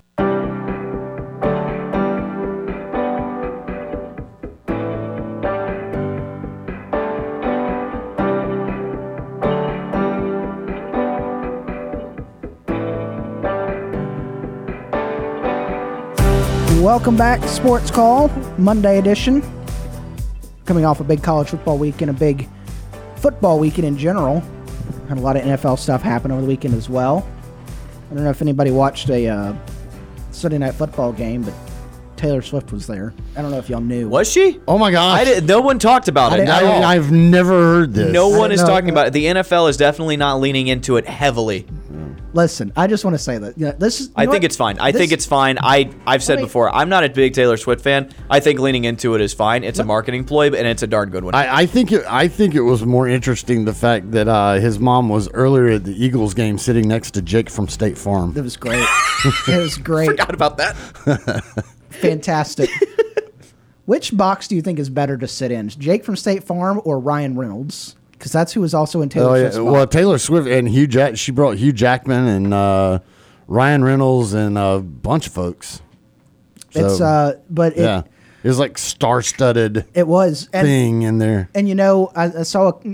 We'll get back to Auburn in just a moment, but I saw a clip where she was standing like underneath the stadium, and the NFL media is over there standing. Right. She's like, it's so quiet in here because like paparazzi are always Taylor, look over here, taking pictures. NFL media are just sitting there. We'll take a few pictures. We're waiting for the players to come in, but here's a few pictures to get our clicks up. So it was a interesting game last night between those two. The Jets made it a lot closer than what a lot of people thought it was going to be. I think are we going to do an impromptu taste test here? We're getting close to the end of hour number 2. Our general manager Brooke Myers. You can also hear her afternoons. I don't know. Are we competing? Because you're on in the afternoons, Brooke. I don't know if are we competing. Yeah, you're my competition. Okay. That's why I came over here, just to mess with us? Yeah. Throw off our rhythm. Brooke. The Brooke Show, yeah. 99.9K, afternoon, 70s, 80s, whatever. Tune in. But I had a minute, so I thought I would let y'all try my new drink. It's your new drink? Am I going to have to call an Uber home after I drink this? No. Or am I going to be good? It is a ultimate hydration drink. Ultimate hydration. Uh-huh. I will confess, I've already had this. I think it's pretty good. Do you? You've already had this flavor? Is it this flavor? It's tropical. Yes, I have already had this flavor. I do like that. Yeah? Wacky Monday. It's got a subtle. It's not like overpowering flavor like some of the Gatorades. Like it's more of a Propel. I feel like. Okay. Yeah, that's fair. It tastes similar to the what do they call it? Like liquid IV that comes in the kind of liquid IV-ish. It's kind of got. I compared it to Body Armor earlier. I think it's a little bit better than Body Armor. Armor. It's sweeter than Body Armor, but it's kind of got that little zing to it that the liquid IV drinks have. This is called A Game. A Game. Okay. That's I think we discussed it. It's Johnny Damon's drink. Johnny Damon's drink. Okay. Former baseball player. Yeah. So it's probably one of those after a long night at Fat Daddy's that. Okay. I'll keep that in mind. Okay. we got a few packs here, Tom. If you we do have several packs. You want to stock up? That's good. I like that. Oh, I did like that. It is really good. It's not overpowering. It's not something you're gonna grab and then you're just gonna drink like, oh, this is I'm just gonna drink people drink Gatorade all the time. Like this is stuff that you're like you actually need hydration for. It has sea salt. Okay. It has 8 essential vitamins. All right. It Which has 8? I don't have my progressives on. All right. It says it here, but right. I have my single visions on, so I can't. I'm old. Honey for natural flavor and energy. I love honey. Natural flavor sweeteners made with pure Icelandic glacier water. That's what I'm tasting. Hey. The Icelandic glacier water. Yeah. Well, because you've gone and licked a bunch of glaciers in Iceland. Yeah, didn't you know that's what's a honeymoon? Okay. When you go out, he married Bjork. You go outside and you stick your tongue on a flagpole. Brooks did that, but he did it in Antarctica. Yeah, it's Iceland. Iceland. Side. I'm sorry. Different. I'm side. sorry. It's Iceland. Yeah, it's different. Different edges of the globe. That was good. That was a segment. A Game. I think. I liked it. I think you can find those in TK's convenience stores. You can find those. Right. That's really good. Anyway, so that was fun. Listen to Brooks' show, the Brooks Show, around 99.9 KFM on the weekdays, 2 to 6. She wasn't just saying 80s, 90s, or whatever. That was the tagline. That's the tagline for the station. Yeah. So that's great. That's how she markets her show. It's 70s, 80s, and whatever. It is great. Anyway. Also, she walked out now, but Stevie Nicks has a Barbie now. Did y'all know that? I did not know that. Stevie Nicks is a Barbie doll, and it's already sold out. Pre-orders have already sold out for it. That makes sense. Let's get back to Florida and Georgia. Let's get back to Auburn and Georgia. Brooks is going back to his list of positives. I'm going back to my list of positives because I'd like to continue this. Back to the offensive side. We'll get back to the defense in a moment.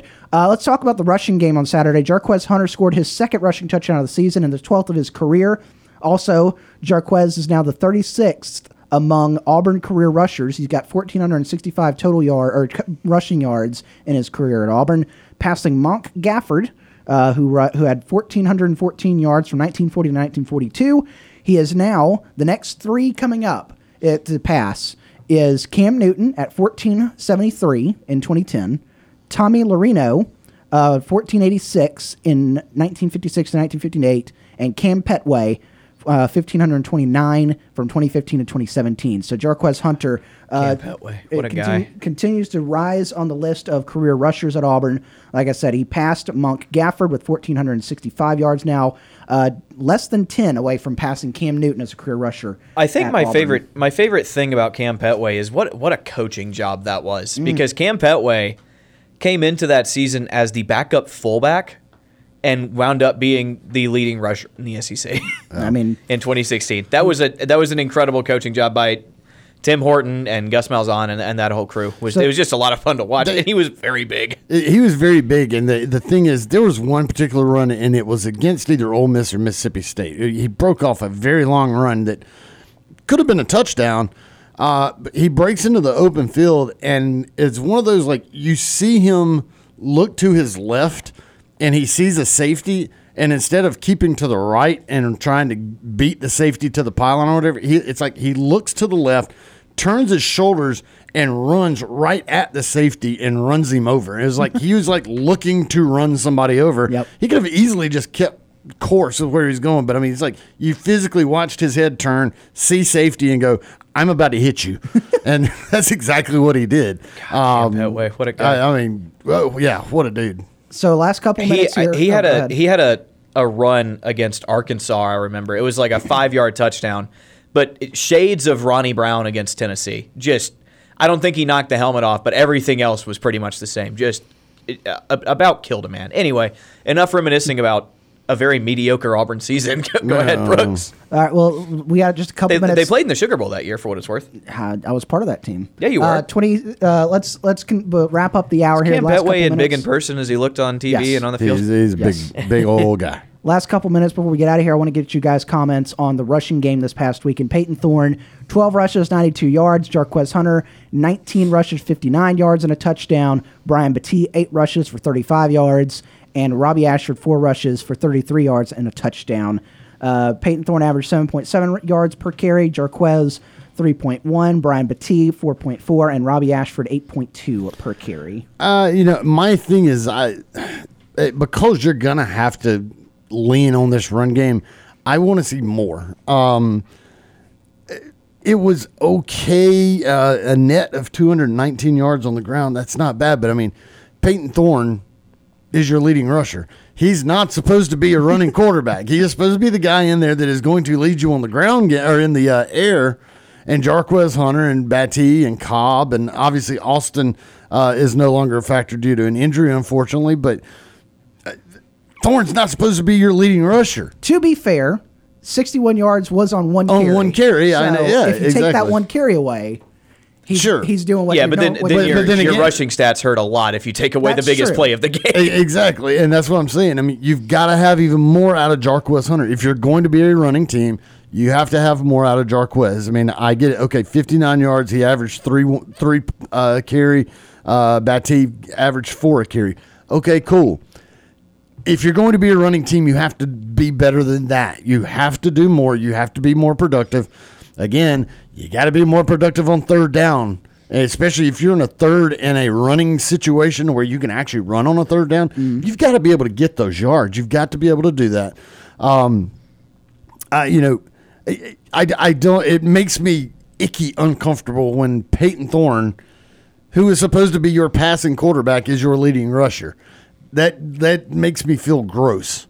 Like Jarquez Hunter needs to be your leading rusher with like 115 yards. That's ideal. I look at these stats and I'm like, oh, Peyton Thorne is our leading rusher. Ooh. Gross. Why? The Peyton Thorne as a runner thing is very interesting to me because he's shown like he can do it. In open space, he is very fast. Like the dude can run in a straight line as well as anybody.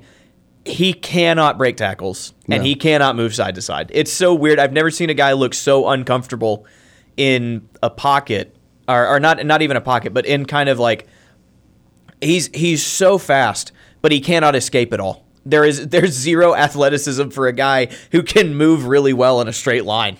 But yeah, you don't really care where the yards come from as long as you get them. But your leading running back is averaging 3 yards a carry. That's not quite good enough. And I think that while Auburn did run the ball well, and Jarquez Hunter had probably the best run of the game, if not the longest run, then the running game is the strength. It's still not where it needs to be. Auburn looking to improve the running game in the off week, and we'll see what happens. Also trying to get better with those wide receivers. We won't talk about the receiving game as much as we kind of covered that with the quarterbacks. But we will now go to our second hour break. When we come back at the top of the 5 o'clock hour, your 5 at 5, brought to you by our friends at Southeastern Land Group, and we'll talk about that Auburn defense when we come back to lead off hour number 3. I'm Brooks Childress, Brant Daughtry, Tom Peavy joining me here. Brooke Myers, our resident DJ over on 99.9 KFM, also our general manager, joined us there for a brief moment. And we will be back for a third and final hour, jam-packed, lots of fun right after this.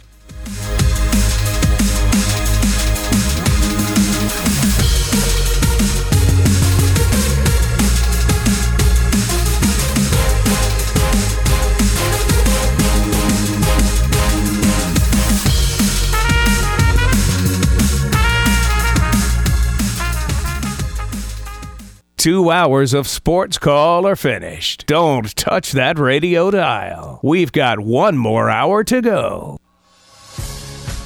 Whether you're leaving work, cruising around town, or listening on demand, we've still got some fun left for you. To be part of the show, give us a call at 334-887-3401 locally or toll free at 1-888-9-TIGER-9. Auburn's first and Auburn's favorite sports talk show has been on the air since 1995 and is ready for 60 more minutes of fun. Now, let's get this hour of Sports Call started. Third and final hour on a Monday, coming at you live here from Auburn, Alabama. I am Brooks Childress, Brant Daughtry, Tom Peavy joined me in studio. I'm sitting in for Ryan Lavoie this afternoon. He'll be back with you tomorrow for a new edition of Sports Call, Tuesday edition of Sports Call. Tom will also be back, and I'll be back. So two of us three folks in the studio will be back. Brant won't be here, and we will miss him dearly. Yeah, it's my last one. It is your last one. It's my last one. So we will... We'll get your thoughts coming up here on the bye week, Brant, as we go head toward Auburn football's bye week and heading into off of a Deep South Soldiers rivalry weekend. It is the top of the hour. It's the top of the 5 o'clock hour, which means it's time for the Sports Call 5 at 5, brought to you by our friends over at Southeastern Land Group. Make sure you check them out at selandgroup.com. Land is always a sound financial decision for an investment. Make sure you check them out, selandgroup.com. We'll do our Sports Call 5 at 5 today. As I'm going to continue our UGA positives this week for here, and we're going to go to the defense and special teams for this one. We'll start out with Number one, Jalen Simpson recorded his 4th interception of the season and his 7th of his career. Number two, Jalen McLeod recovered his first fumble at Auburn and the 2nd of his career. Number three, Marcus Harris forced the first fumble of his Auburn career. Harris also passed the 100 career tackles mark. 29 of those came while he was at Kansas. Number four, Cam Riley also passed the 100 career tackles mark. And Number five, we're going to combine these two for number 5. It's the special teams. Oscar Chapman's 71-yard punt was a career long. His previous was 67 versus Northwestern in 2020. It's tied for the 3rd longest punt in Auburn history, and it's the longest punt since 2006. That was Cody Bliss versus Tulane. And, of course, Alex McPherson has now made 11 consecutive field goals. That's your Sports Call 5 at 5, brought to you by our friends over at Southeastern Land Group. Guys, we talked about it a little bit earlier, but thoughts on the defense from Saturday? Yeah, I mean, I don't have any real issues with the defense. Obviously, there's a couple plays here and there. Obviously, you would have liked to have seen something better on that play to Brock Bowers. You would have liked to have seen them figure out something to stop Brock Bowers there in the 4th quarter. But he's one of the best players in the country. So, it is what it is. Overall, you just don't have a problem with the defense because as bad as the offense has been, I mean, the defense is what is saving you right now, and they're forcing turnovers. We've seen that all year. It has led to either some defensive scores like we saw against Texas A&M, has led to some short fields, which has allowed the offense to actually be able to do something and not have to drive the entire length of a field. So I don't have a problem with the defense. There are definitely things that you need to get better at. The pass rush, especially if you're having to rush 4, you'd love to be able to see them get a little bit more push from the defensive line. But it's also a defensive line that we understood was going to have some issues from the beginning of the season. I think that they've still played fine. Like I said, I really find a hard time, other than just nitpicking some little things, I really have a hard time just getting down on the defense right now. I feel like they've done a very remarkable job, considering that they are also limited talent-wise due to graduation and due to people leaving, transferring. The recruiting with Malzahn on the defensive side was perfectly fine. The recruiting on the offensive side was an issue. But then, of course, Harsin comes in and doesn't really recruit anything. So you're still behind the 8 ball on defense, but you're still playing, I would say, above their head maybe even. And I really like what Ron Roberts has done with them and the kind of the system, the style that they play. Other than kind of nitpicking some small little things, you really can't get too down on them. Yeah, I think the thing that you need to talk about the most, and I may have said this at the top of the show, I can't remember honestly, but You lost. Repeat yourself. Yeah, absolutely. It's a 3-hour show. People are coming and going. Yeah. Owen Papo's gone. He's a multi-year starter. Colby Wooden's gone. Multi-year starter. Eku Leota's gone. Kind of a 1-year starter, but certainly a multi-year contributor. And Derek Hall's gone. Multi-year starter. You lost 4 of the best. You lost probably your 4 best players in the front 7 this year. And the fact that the defense is still holding its own, you lost your 4 best non-secondary players, I think that's super impressive. I think that the way that the defense has handled itself with the fact that, yes, the talent is not exactly where you wanted it to be, I think is super impressive. Ron Roberts is getting my my coach of the year at Auburn award, if I can hand out such a thing. What is this, 5 games into a season?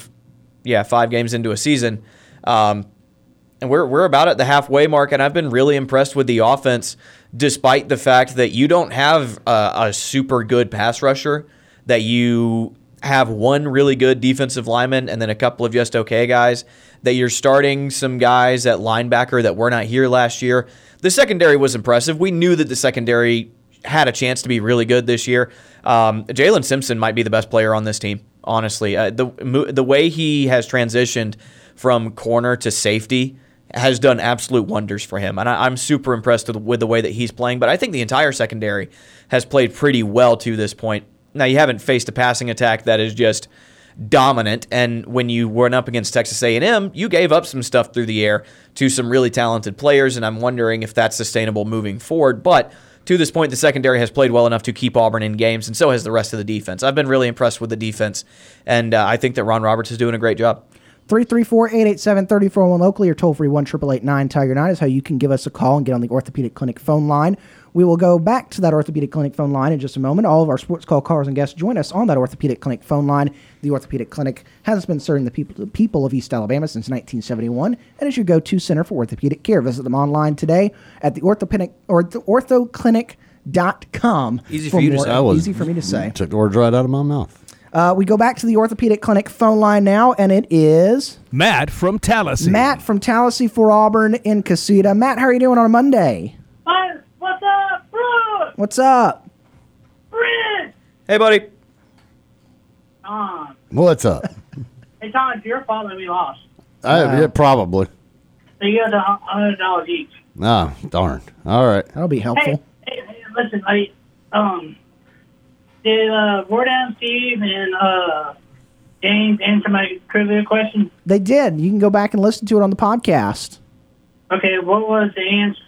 The answer to it, the last time Auburn beat Georgia at Jordan-Hare Stadium was in 2017. Yeah.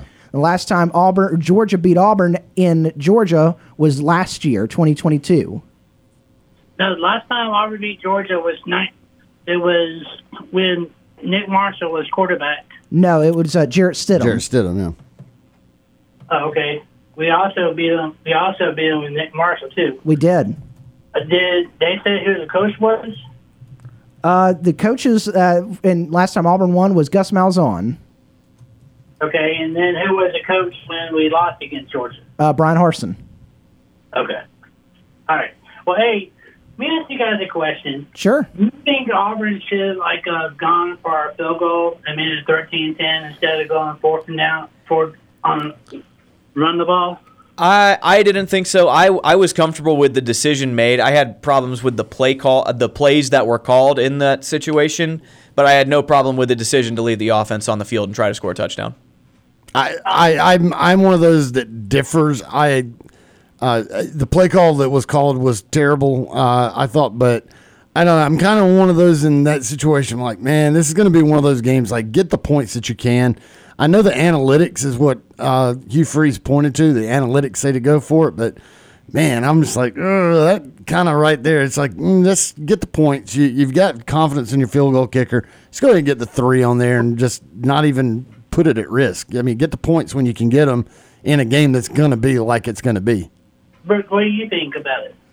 When you look at how it's said and done, if you kick the field goal there, it ends up, 27-23 is the final score if everything else goes the same way. And so I don't mind going on fourth down. I wouldn't have also minded taking the points. But I think that pick a side. Overall, I don't know if it would have made a big difference if you kicked that field goal if everything else goes the same way. Well, like I was saying, we should have played Brown. We should have played Gardner or Brown. Well, I mean, you look at the stats. Peyton Thorne didn't do terrible. I mean, he 10 of 19 and 6 of those incompletions. The wide receiver had a chance to catch the football. Well, another question for you guys. Do you guys think we still have a chance of beating State, LSU, Arkansas, Mississippi State, Ole Miss? You've always got a chance. You're going to go out there and play the game. You got a chance to win it. But I'm not going to predict that Auburn wins anything other than Mississippi State and Vanderbilt in the SEC. Well, in the game for Texas A&M and Bama, how many points is Texas A&M favored to win by? How many points are they favored? I don't know. It may be maybe the other way around. Alabama may be favored over Texas A&M right now. I have to pull that up. Brent, no. It is. I do not know the line. Alabama is favored by 2.5 right now. Okay.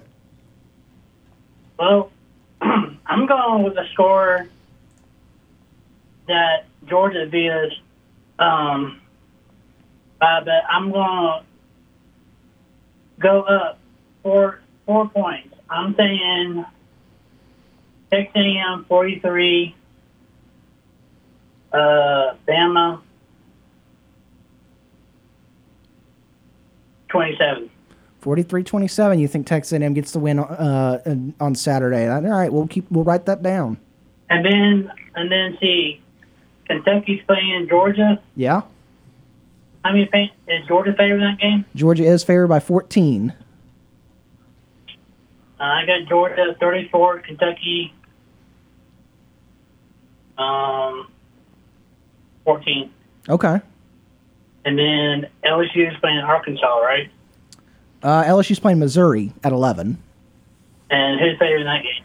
I believe that is LSU by 6. Okay.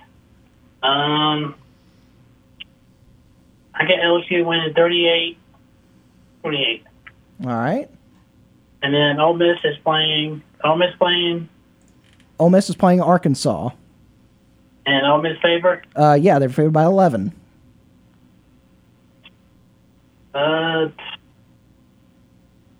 Ole Miss 32, Arkansas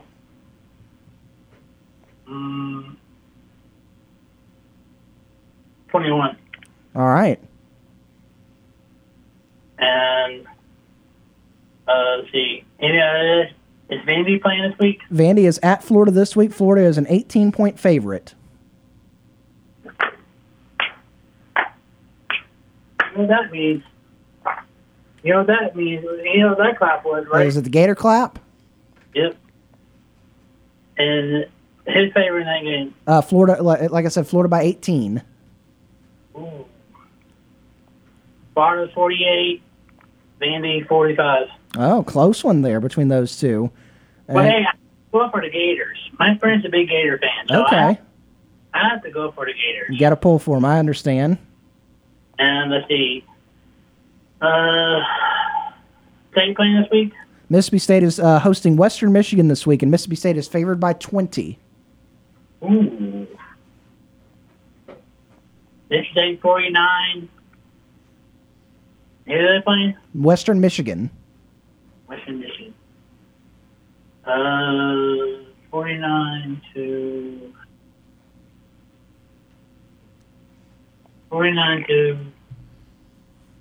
17. All right. We got them all down. Hey, have you guys heard from Sean? We have not. No, I hadn't heard from him in a long time. Well, hey, listen, I got some really, really sad news. Oh, no. My mom and my brother are going to a funeral Saturday. My granddaddy, my mom's dad, passed a long time ago, but he had 5 sisters, and he was the only brother. And my Aunt Maureen passed yesterday, 11:30 yesterday. Oh, well, we're so sorry about that. We'll send prayers your way. Yeah, and also a friend of mine that's on my baseball team is going to Lutheran to Macon. He had brain surgery yesterday, and he has stitches all over his head, but he's playing in the game in Macon. And so I just wanted to pray, you guys can pray that they have a safe trip. Absolutely. I'll talk to you guys next Monday. Hey, Tom. Yes, sir. You know what I'm going to ask you? Am I behaving, or I'm assuming? No, it's another question. Was about Michelle? Yeah. She's not here. She's at home after a long day of work. But she says hello. She listens to the show. Well, hey, did you ask her? Hey, can you get her on the show next Monday? It's tough to get her on the show because she works, so she's at work while we're on the show. Well, hey, ask her if you can pick a trivia for you to ask me next Monday, and I'll let her pick the topic, and then she can ask me. It could be movies, it could be country singers, or something. I'll let her pick. All right, I will talk to her about that next time I see her. Hey, if you guys see JJ, get him on the show, and I've heard him asking some trivia questions.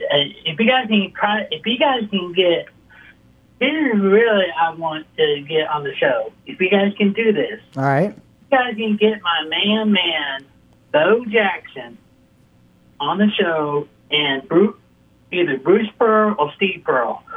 I have them ask me some trivia questions. All right, we'll see if we can do that.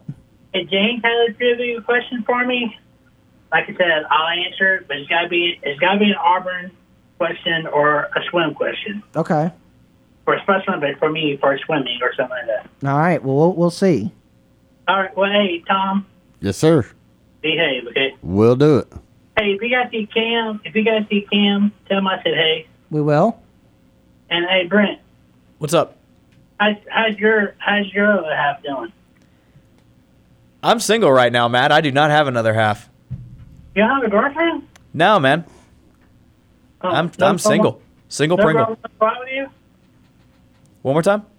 No girl wants to go out with you? No, man. I'm having bad luck right now. Hey, Brooke. Hey, you need help. You need to help Brent. I'll do my best. I'll see if I can wingman with him. Hey, I need a girlfriend too. All right, well, we'll see if we can wingman. I'll wingman for both of y'all.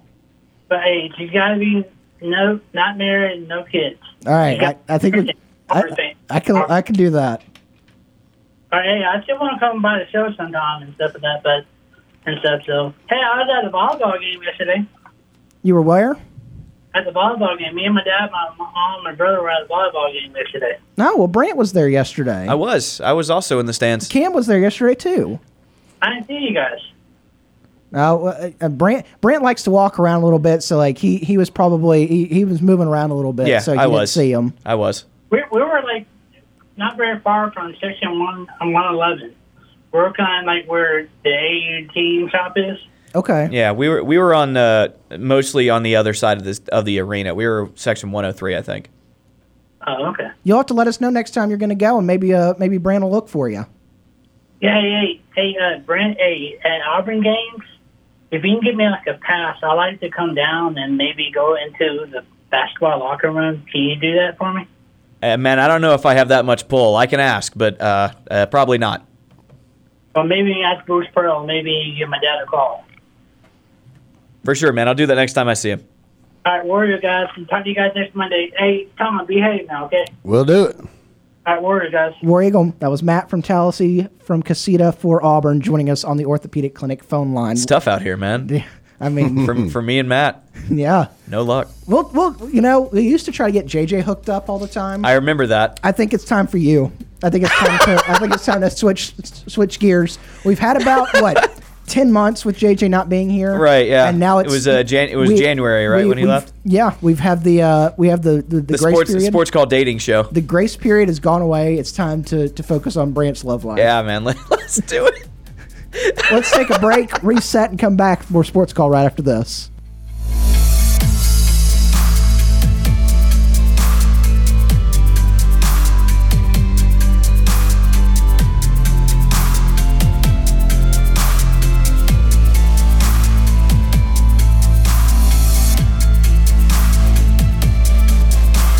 Want to know how easy it is to listen to our show? All you have to do with your Amazon smart device is say, Alexa, play Sports Call Auburn. I'm Trevon Reed, former Auburn Tiger football player, national champion. You're listening to Sports Call on Tiger 95.9.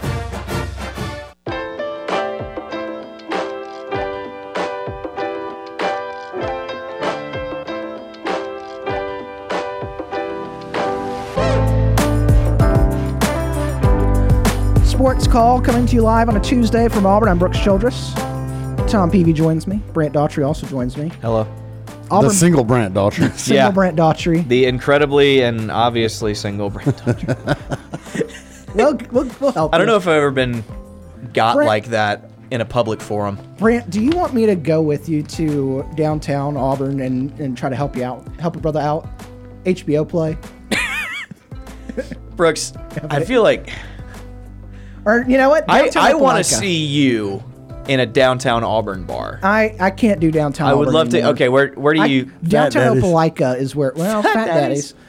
Downtown Opelika is really cool. I like that place a lot. That's my vibes now. Is I'm an adult. I do enjoy downtown. Still. I can't do downtown. The only places I can do in downtown Auburn is like the Collegiate, Session, Avondale, some of the more sit down bars. Yeah. I can't do. I will say, I know you like Southeastern. it's not my vibe. Okay, I say I like Southeastern. I've been in Southeastern one time, but I did have a good experience. Times. I've only been in there once, Brooks. I promise. You talked to me about a couple times. No, I did not, man.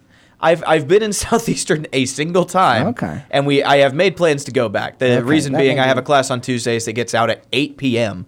So me and my classmates have gone down there one time. We want to do it again because they do drink specials on Tuesdays.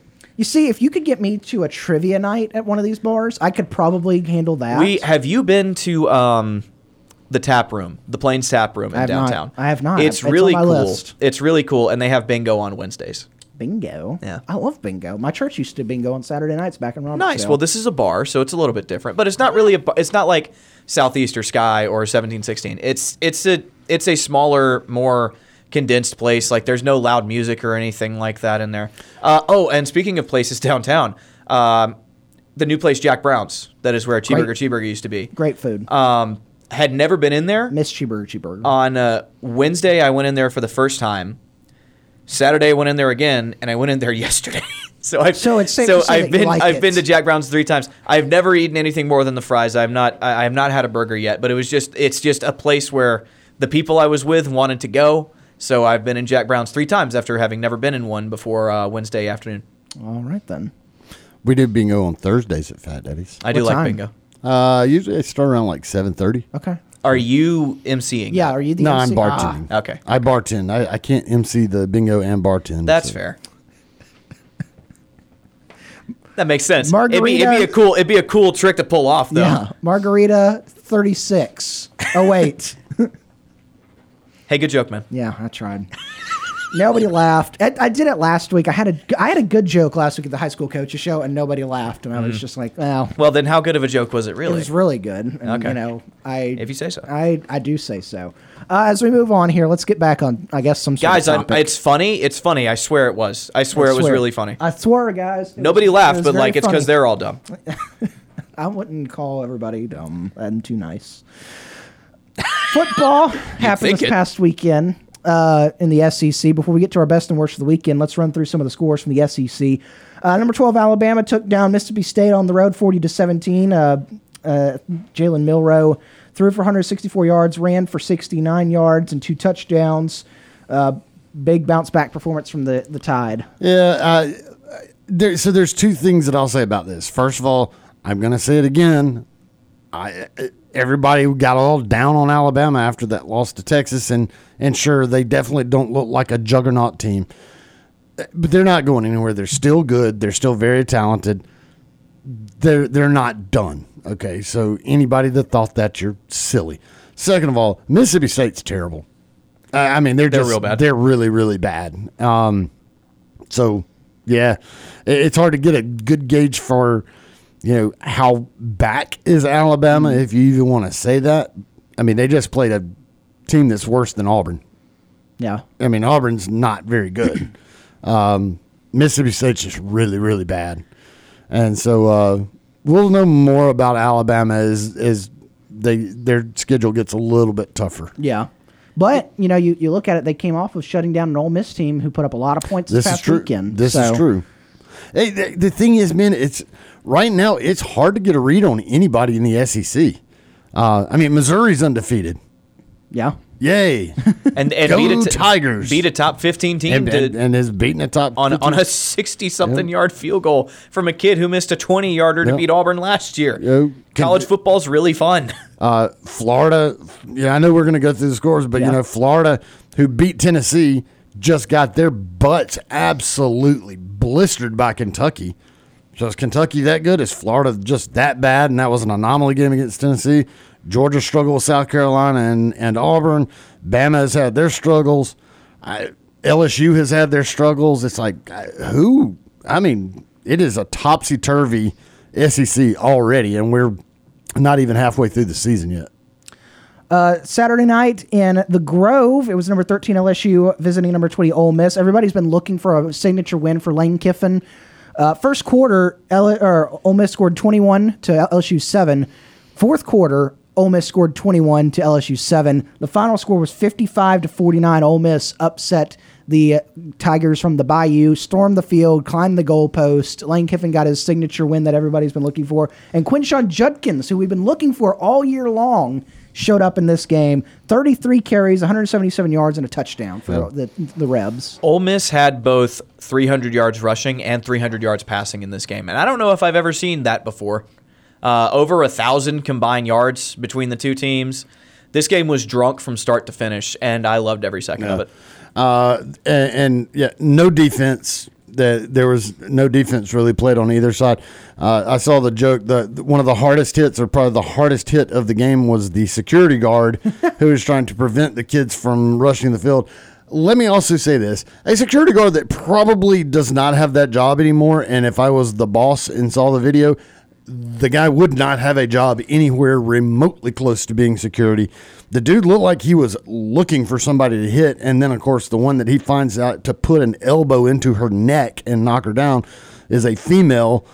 Everybody's rushing the field. What are you doing? Why are you hitting people? You're not stopping anybody. Security dude looked like he was just looking to hit somebody, and all of a sudden he just elbows this female in the neck and knocks her on her tail. I'm like, what are you doing, man? In his defense, she did kind of run into him, but I'm with you. That dude was taking his job far too seriously. But she did not have her head on a swivel. Well, yeah, but he looked like he was actively looking for somebody to try to hit. And at that point, you're not stopping anybody from rushing the field. You're just trying to hit somebody, and that ain't right. Would you say that has the indicators for targeting? Yeah, well, it's forcible contact to the head or neck area. I wouldn't say she was defenseless though. She's just ignorant ignorant of their direction. Did he launch? No, he did not. No, he planted his feet and he stood there. All right. Well, he was walking forward. That was the thing. It looked like he was like searching out somebody to hit because he kept moving forward and was just hitting anybody that came in his vicinity. And of course, this one girl happens to get up near him, and he just put an elbow right into the side of her neck. He really did. And I was like, man. It was brutal. It was bad. That dude would be fired in a heartbeat. I mean, that was uncalled for by him. But, again, the hardest defensive play of the game was their security guard post-game. Rocky Top on Saturday night, number 21 Tennessee took down South Carolina. South Carolina now 2-3 on the year, 1-2 in the SEC, 41-20. Tennessee got the win. Joe Milton, 239 yards and a touchdown, but he did throw 2 interceptions on the night against that South Carolina defense. But biggest thing, they lost Hooker, didn't they? Who did they lose? Who did Tennessee lose to injury?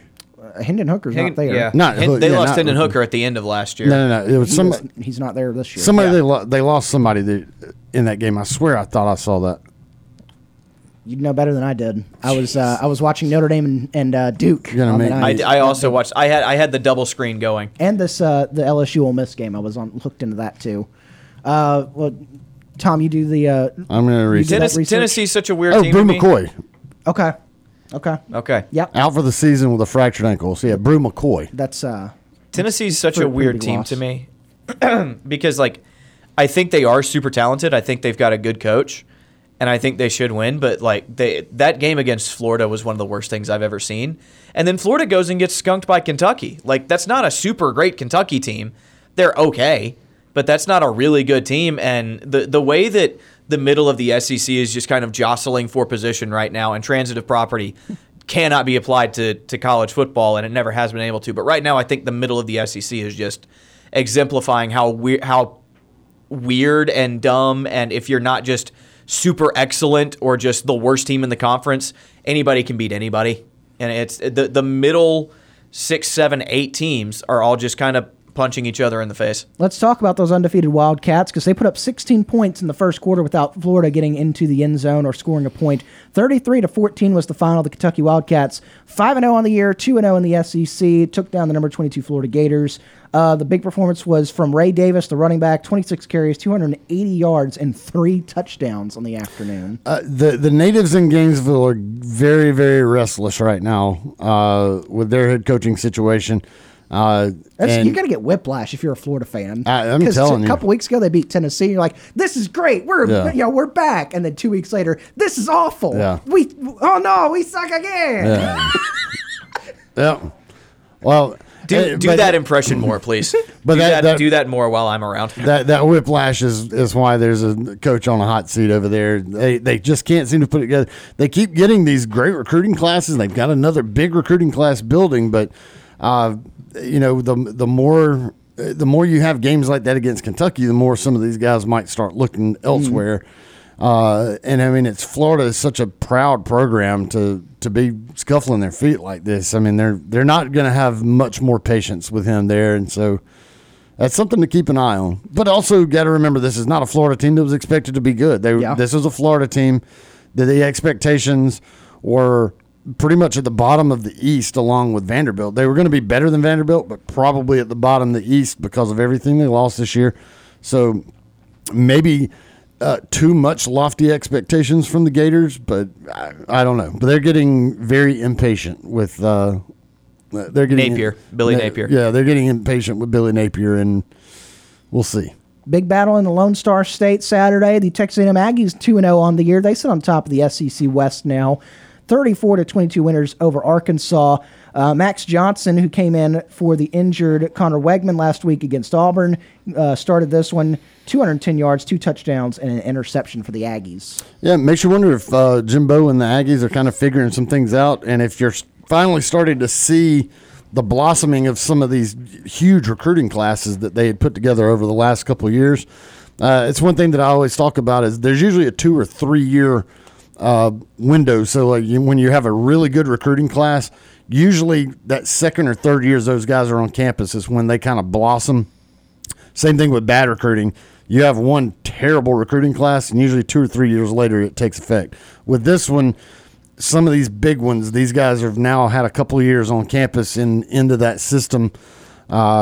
Maybe that's starting to take effect, but you got to wonder if maybe they're figuring things out. And also the fact that Max Johnson was their backup, and now here we go with him, leading the way against Auburn last week, and now in this win here. Yeah, maybe A&M's it this year. Maybe they've got it figured out. I really hate that the Bobby Petrino, Jimbo Fisher thing is not blowing up because it would have been so funny to watch. But it's working. I didn't think there was any way it would work, and so far it has worked. So shame on me. Still time, but I definitely did not see it working this well, especially and in the way it has, especially with a backup quarterback. I know Max Johnson's a super highly recruited dude, but I didn't expect it to work this well. But the other thing that's interesting about this, there's rumblings that people are about to get sick of Sam Pittman in Arkansas. If this continues to not go well, I thought there was no way he could be fired after this year. I thought he built up enough goodwill. But if they keep losing games the way they're losing games, then I don't know if he's coming back next year. I still think that at least he gets one more year unless things just turn disastrous. But next year might be a prove it year. You better get this right or you're gone type of year. But the way that the goodwill for Sam Pittman has kind of evaporated in Arkansas is interesting. And then finally, the game that not a lot of people probably paid attention to, but they're 5-0 and they're 1-0 in the SEC. The number 23 Missouri Tigers rolled on their 38-21 win over Vanderbilt. They trailed 7-3 at the end of the first quarter, but Missouri, they're undefeated. Can't take it away from them. They've won 5 games already. Last week, the SEC shorts that always have their such funny stuff. They did a whole thing about Missouri as visiting the female who was the playoffs, and he's like trying to court her to go on dates and everything. And of course, she has playoffs. Has no idea who that is. So it's Missouri, and he's like, "Oh, you're in the SEC." It's like, we've been there for all these years, and you still don't know that we're in the SEC. But it was funny. But that's how it is with Missouri. You're undefeated. Yeah, I mean, we'll see how long that lasts. Good for them. It's not going to last very long, I wouldn't imagine. To their enjoy credit, it while you can. To their credit, they have a win over a top 15 team. That they beat Kansas State in a really fun, exciting game. And that's a look around the SEC. Fun weekend of college football in general. We'll talk more about that as the week goes on. Now it's time to hit our final break of the show. When we come back, best and worst of the weekend, as well as a nightly TV guide right after this.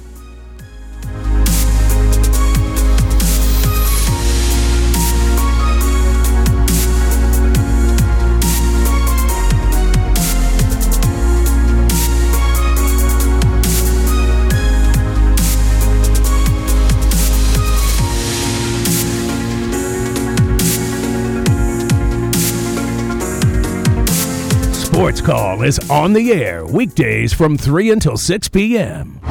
If you are currently driving in a 4-door sedan, roll up the windows and turn up the radio. We're Auburn's first and Auburn's favorite sports talk show. I'm Deshaun Davis, former Auburn Tigers football player and all-SEC linebacker. You're listening to Sports Call on Tiger 95.9.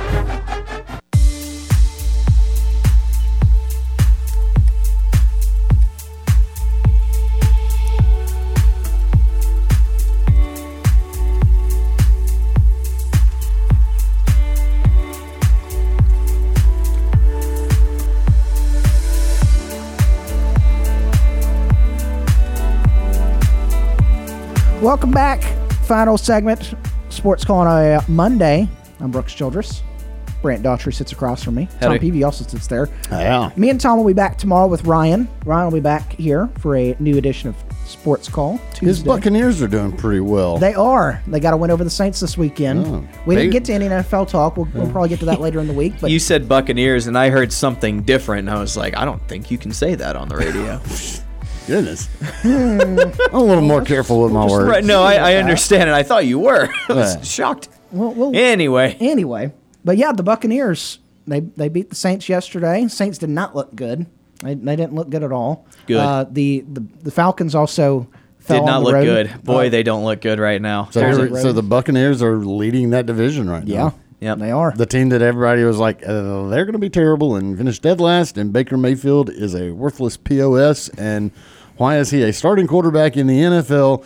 Lord of mercy. To be fair, I think everyone kind of predicted that the NFC South, all of these teams were going to be real bad. Oh, yeah. Real bad. I thought the Falcons had the reason for the most optimism, but it turns out Desmond Ridder just doesn't quite have it right now. So, and the Carolina Panthers still looking for their first win of the year. Yep. So they're Bryce Young has looked way worse than I expected him to. I know there's a learning curve for rookies, especially a quarterback, but boy, he's looked bad. Having connections up there, I already know there's already Carolina fans that are yelling. Having connections? Yeah. Yeah. Do I know your connections? Well, they're connections because of that connection. Okay, fair enough. But they are already yelling for changes at quarterback, and you're like, you got to give them some time, man. Well, it was give them some patience. Andy Dalton started game 3, right? Didn't Young get hurt? Yeah. Yep. Yeah. All right, so as we move on, let's go to what we do every single Monday. It's time for the best and worst. Now, time for the best and worst. No! Of the weekend. Let's do both at once. We'll start with Tom. Best and worst of the weekend. Oh, man. I'm going to go back. My worst of the weekend, I'm going to go back to the security guard at the Ole Miss game that I was talking about. That was uncalled for. That was dumb. And the guy should not have that job. Best of the weekend. Man. I guess I'll go. When was the Braves' last game? When did they wrap up the season? Yesterday. Yesterday was game 162. Tied the record for most home runs in a single season. Yeah. So I'm going to go best is just the Braves wrapping up the regular season with all the records that they set. Tied the home run record. Acuna with all the records he broke. Olsen with the records he broke. Just a magical regular season for the Atlanta Braves. We'll see what they do in the playoffs, but man, the regular season was quite the run, so that was fun to watch. That was my best of the weekend. Brant, best and worst of the weekend. Worst is hard for me because I had a pretty good weekend. I guess I'll go with Auburn losing to Georgia. It's never fun. I'm from Georgia. I'm a native of the state. Never liked to lose to Georgia, and it's happened far too often over the last, what is it? Tom was looking at it earlier. Auburn has won only 3 of the last 19 meetings with Georgia, and they have not won in Athens since 2005. Yeah. So all the 3 wins have been here in Auburn, but only 3 of the last 19. Yeah. 7 in a row. Not good enough. Certainly not good enough. My best of the weekend is going to be volleyball on Sunday. That's the team that knows how to beat Georgia. They did defeat Georgia, beat them in 4 sets, won it 3-1. It played really well for most of the game. Had some moments that were kind of shaky. Dropped the 3rd set where they probably should have won it. But I think that overall that Auburn volleyball's got a really good team. It's free. It is free for you, dear listener. Go and support Auburn volleyball because those girls are really good. They are ranked now number 25. They fell at 1 spot in the rankings after getting swept by Arkansas in Fayetteville, I believe, last Wednesday. Yep. But they did beat Georgia. They're going down to Florida this Friday, I think. So check out Auburn volleyball because they're really, really good, and they are really, really fun. Brent Crouch is doing a great job. My best and worst of the weekend, you both started with worst. I'll start with worst, too. Driving. Guys, listen, it's not hard. It's not hard.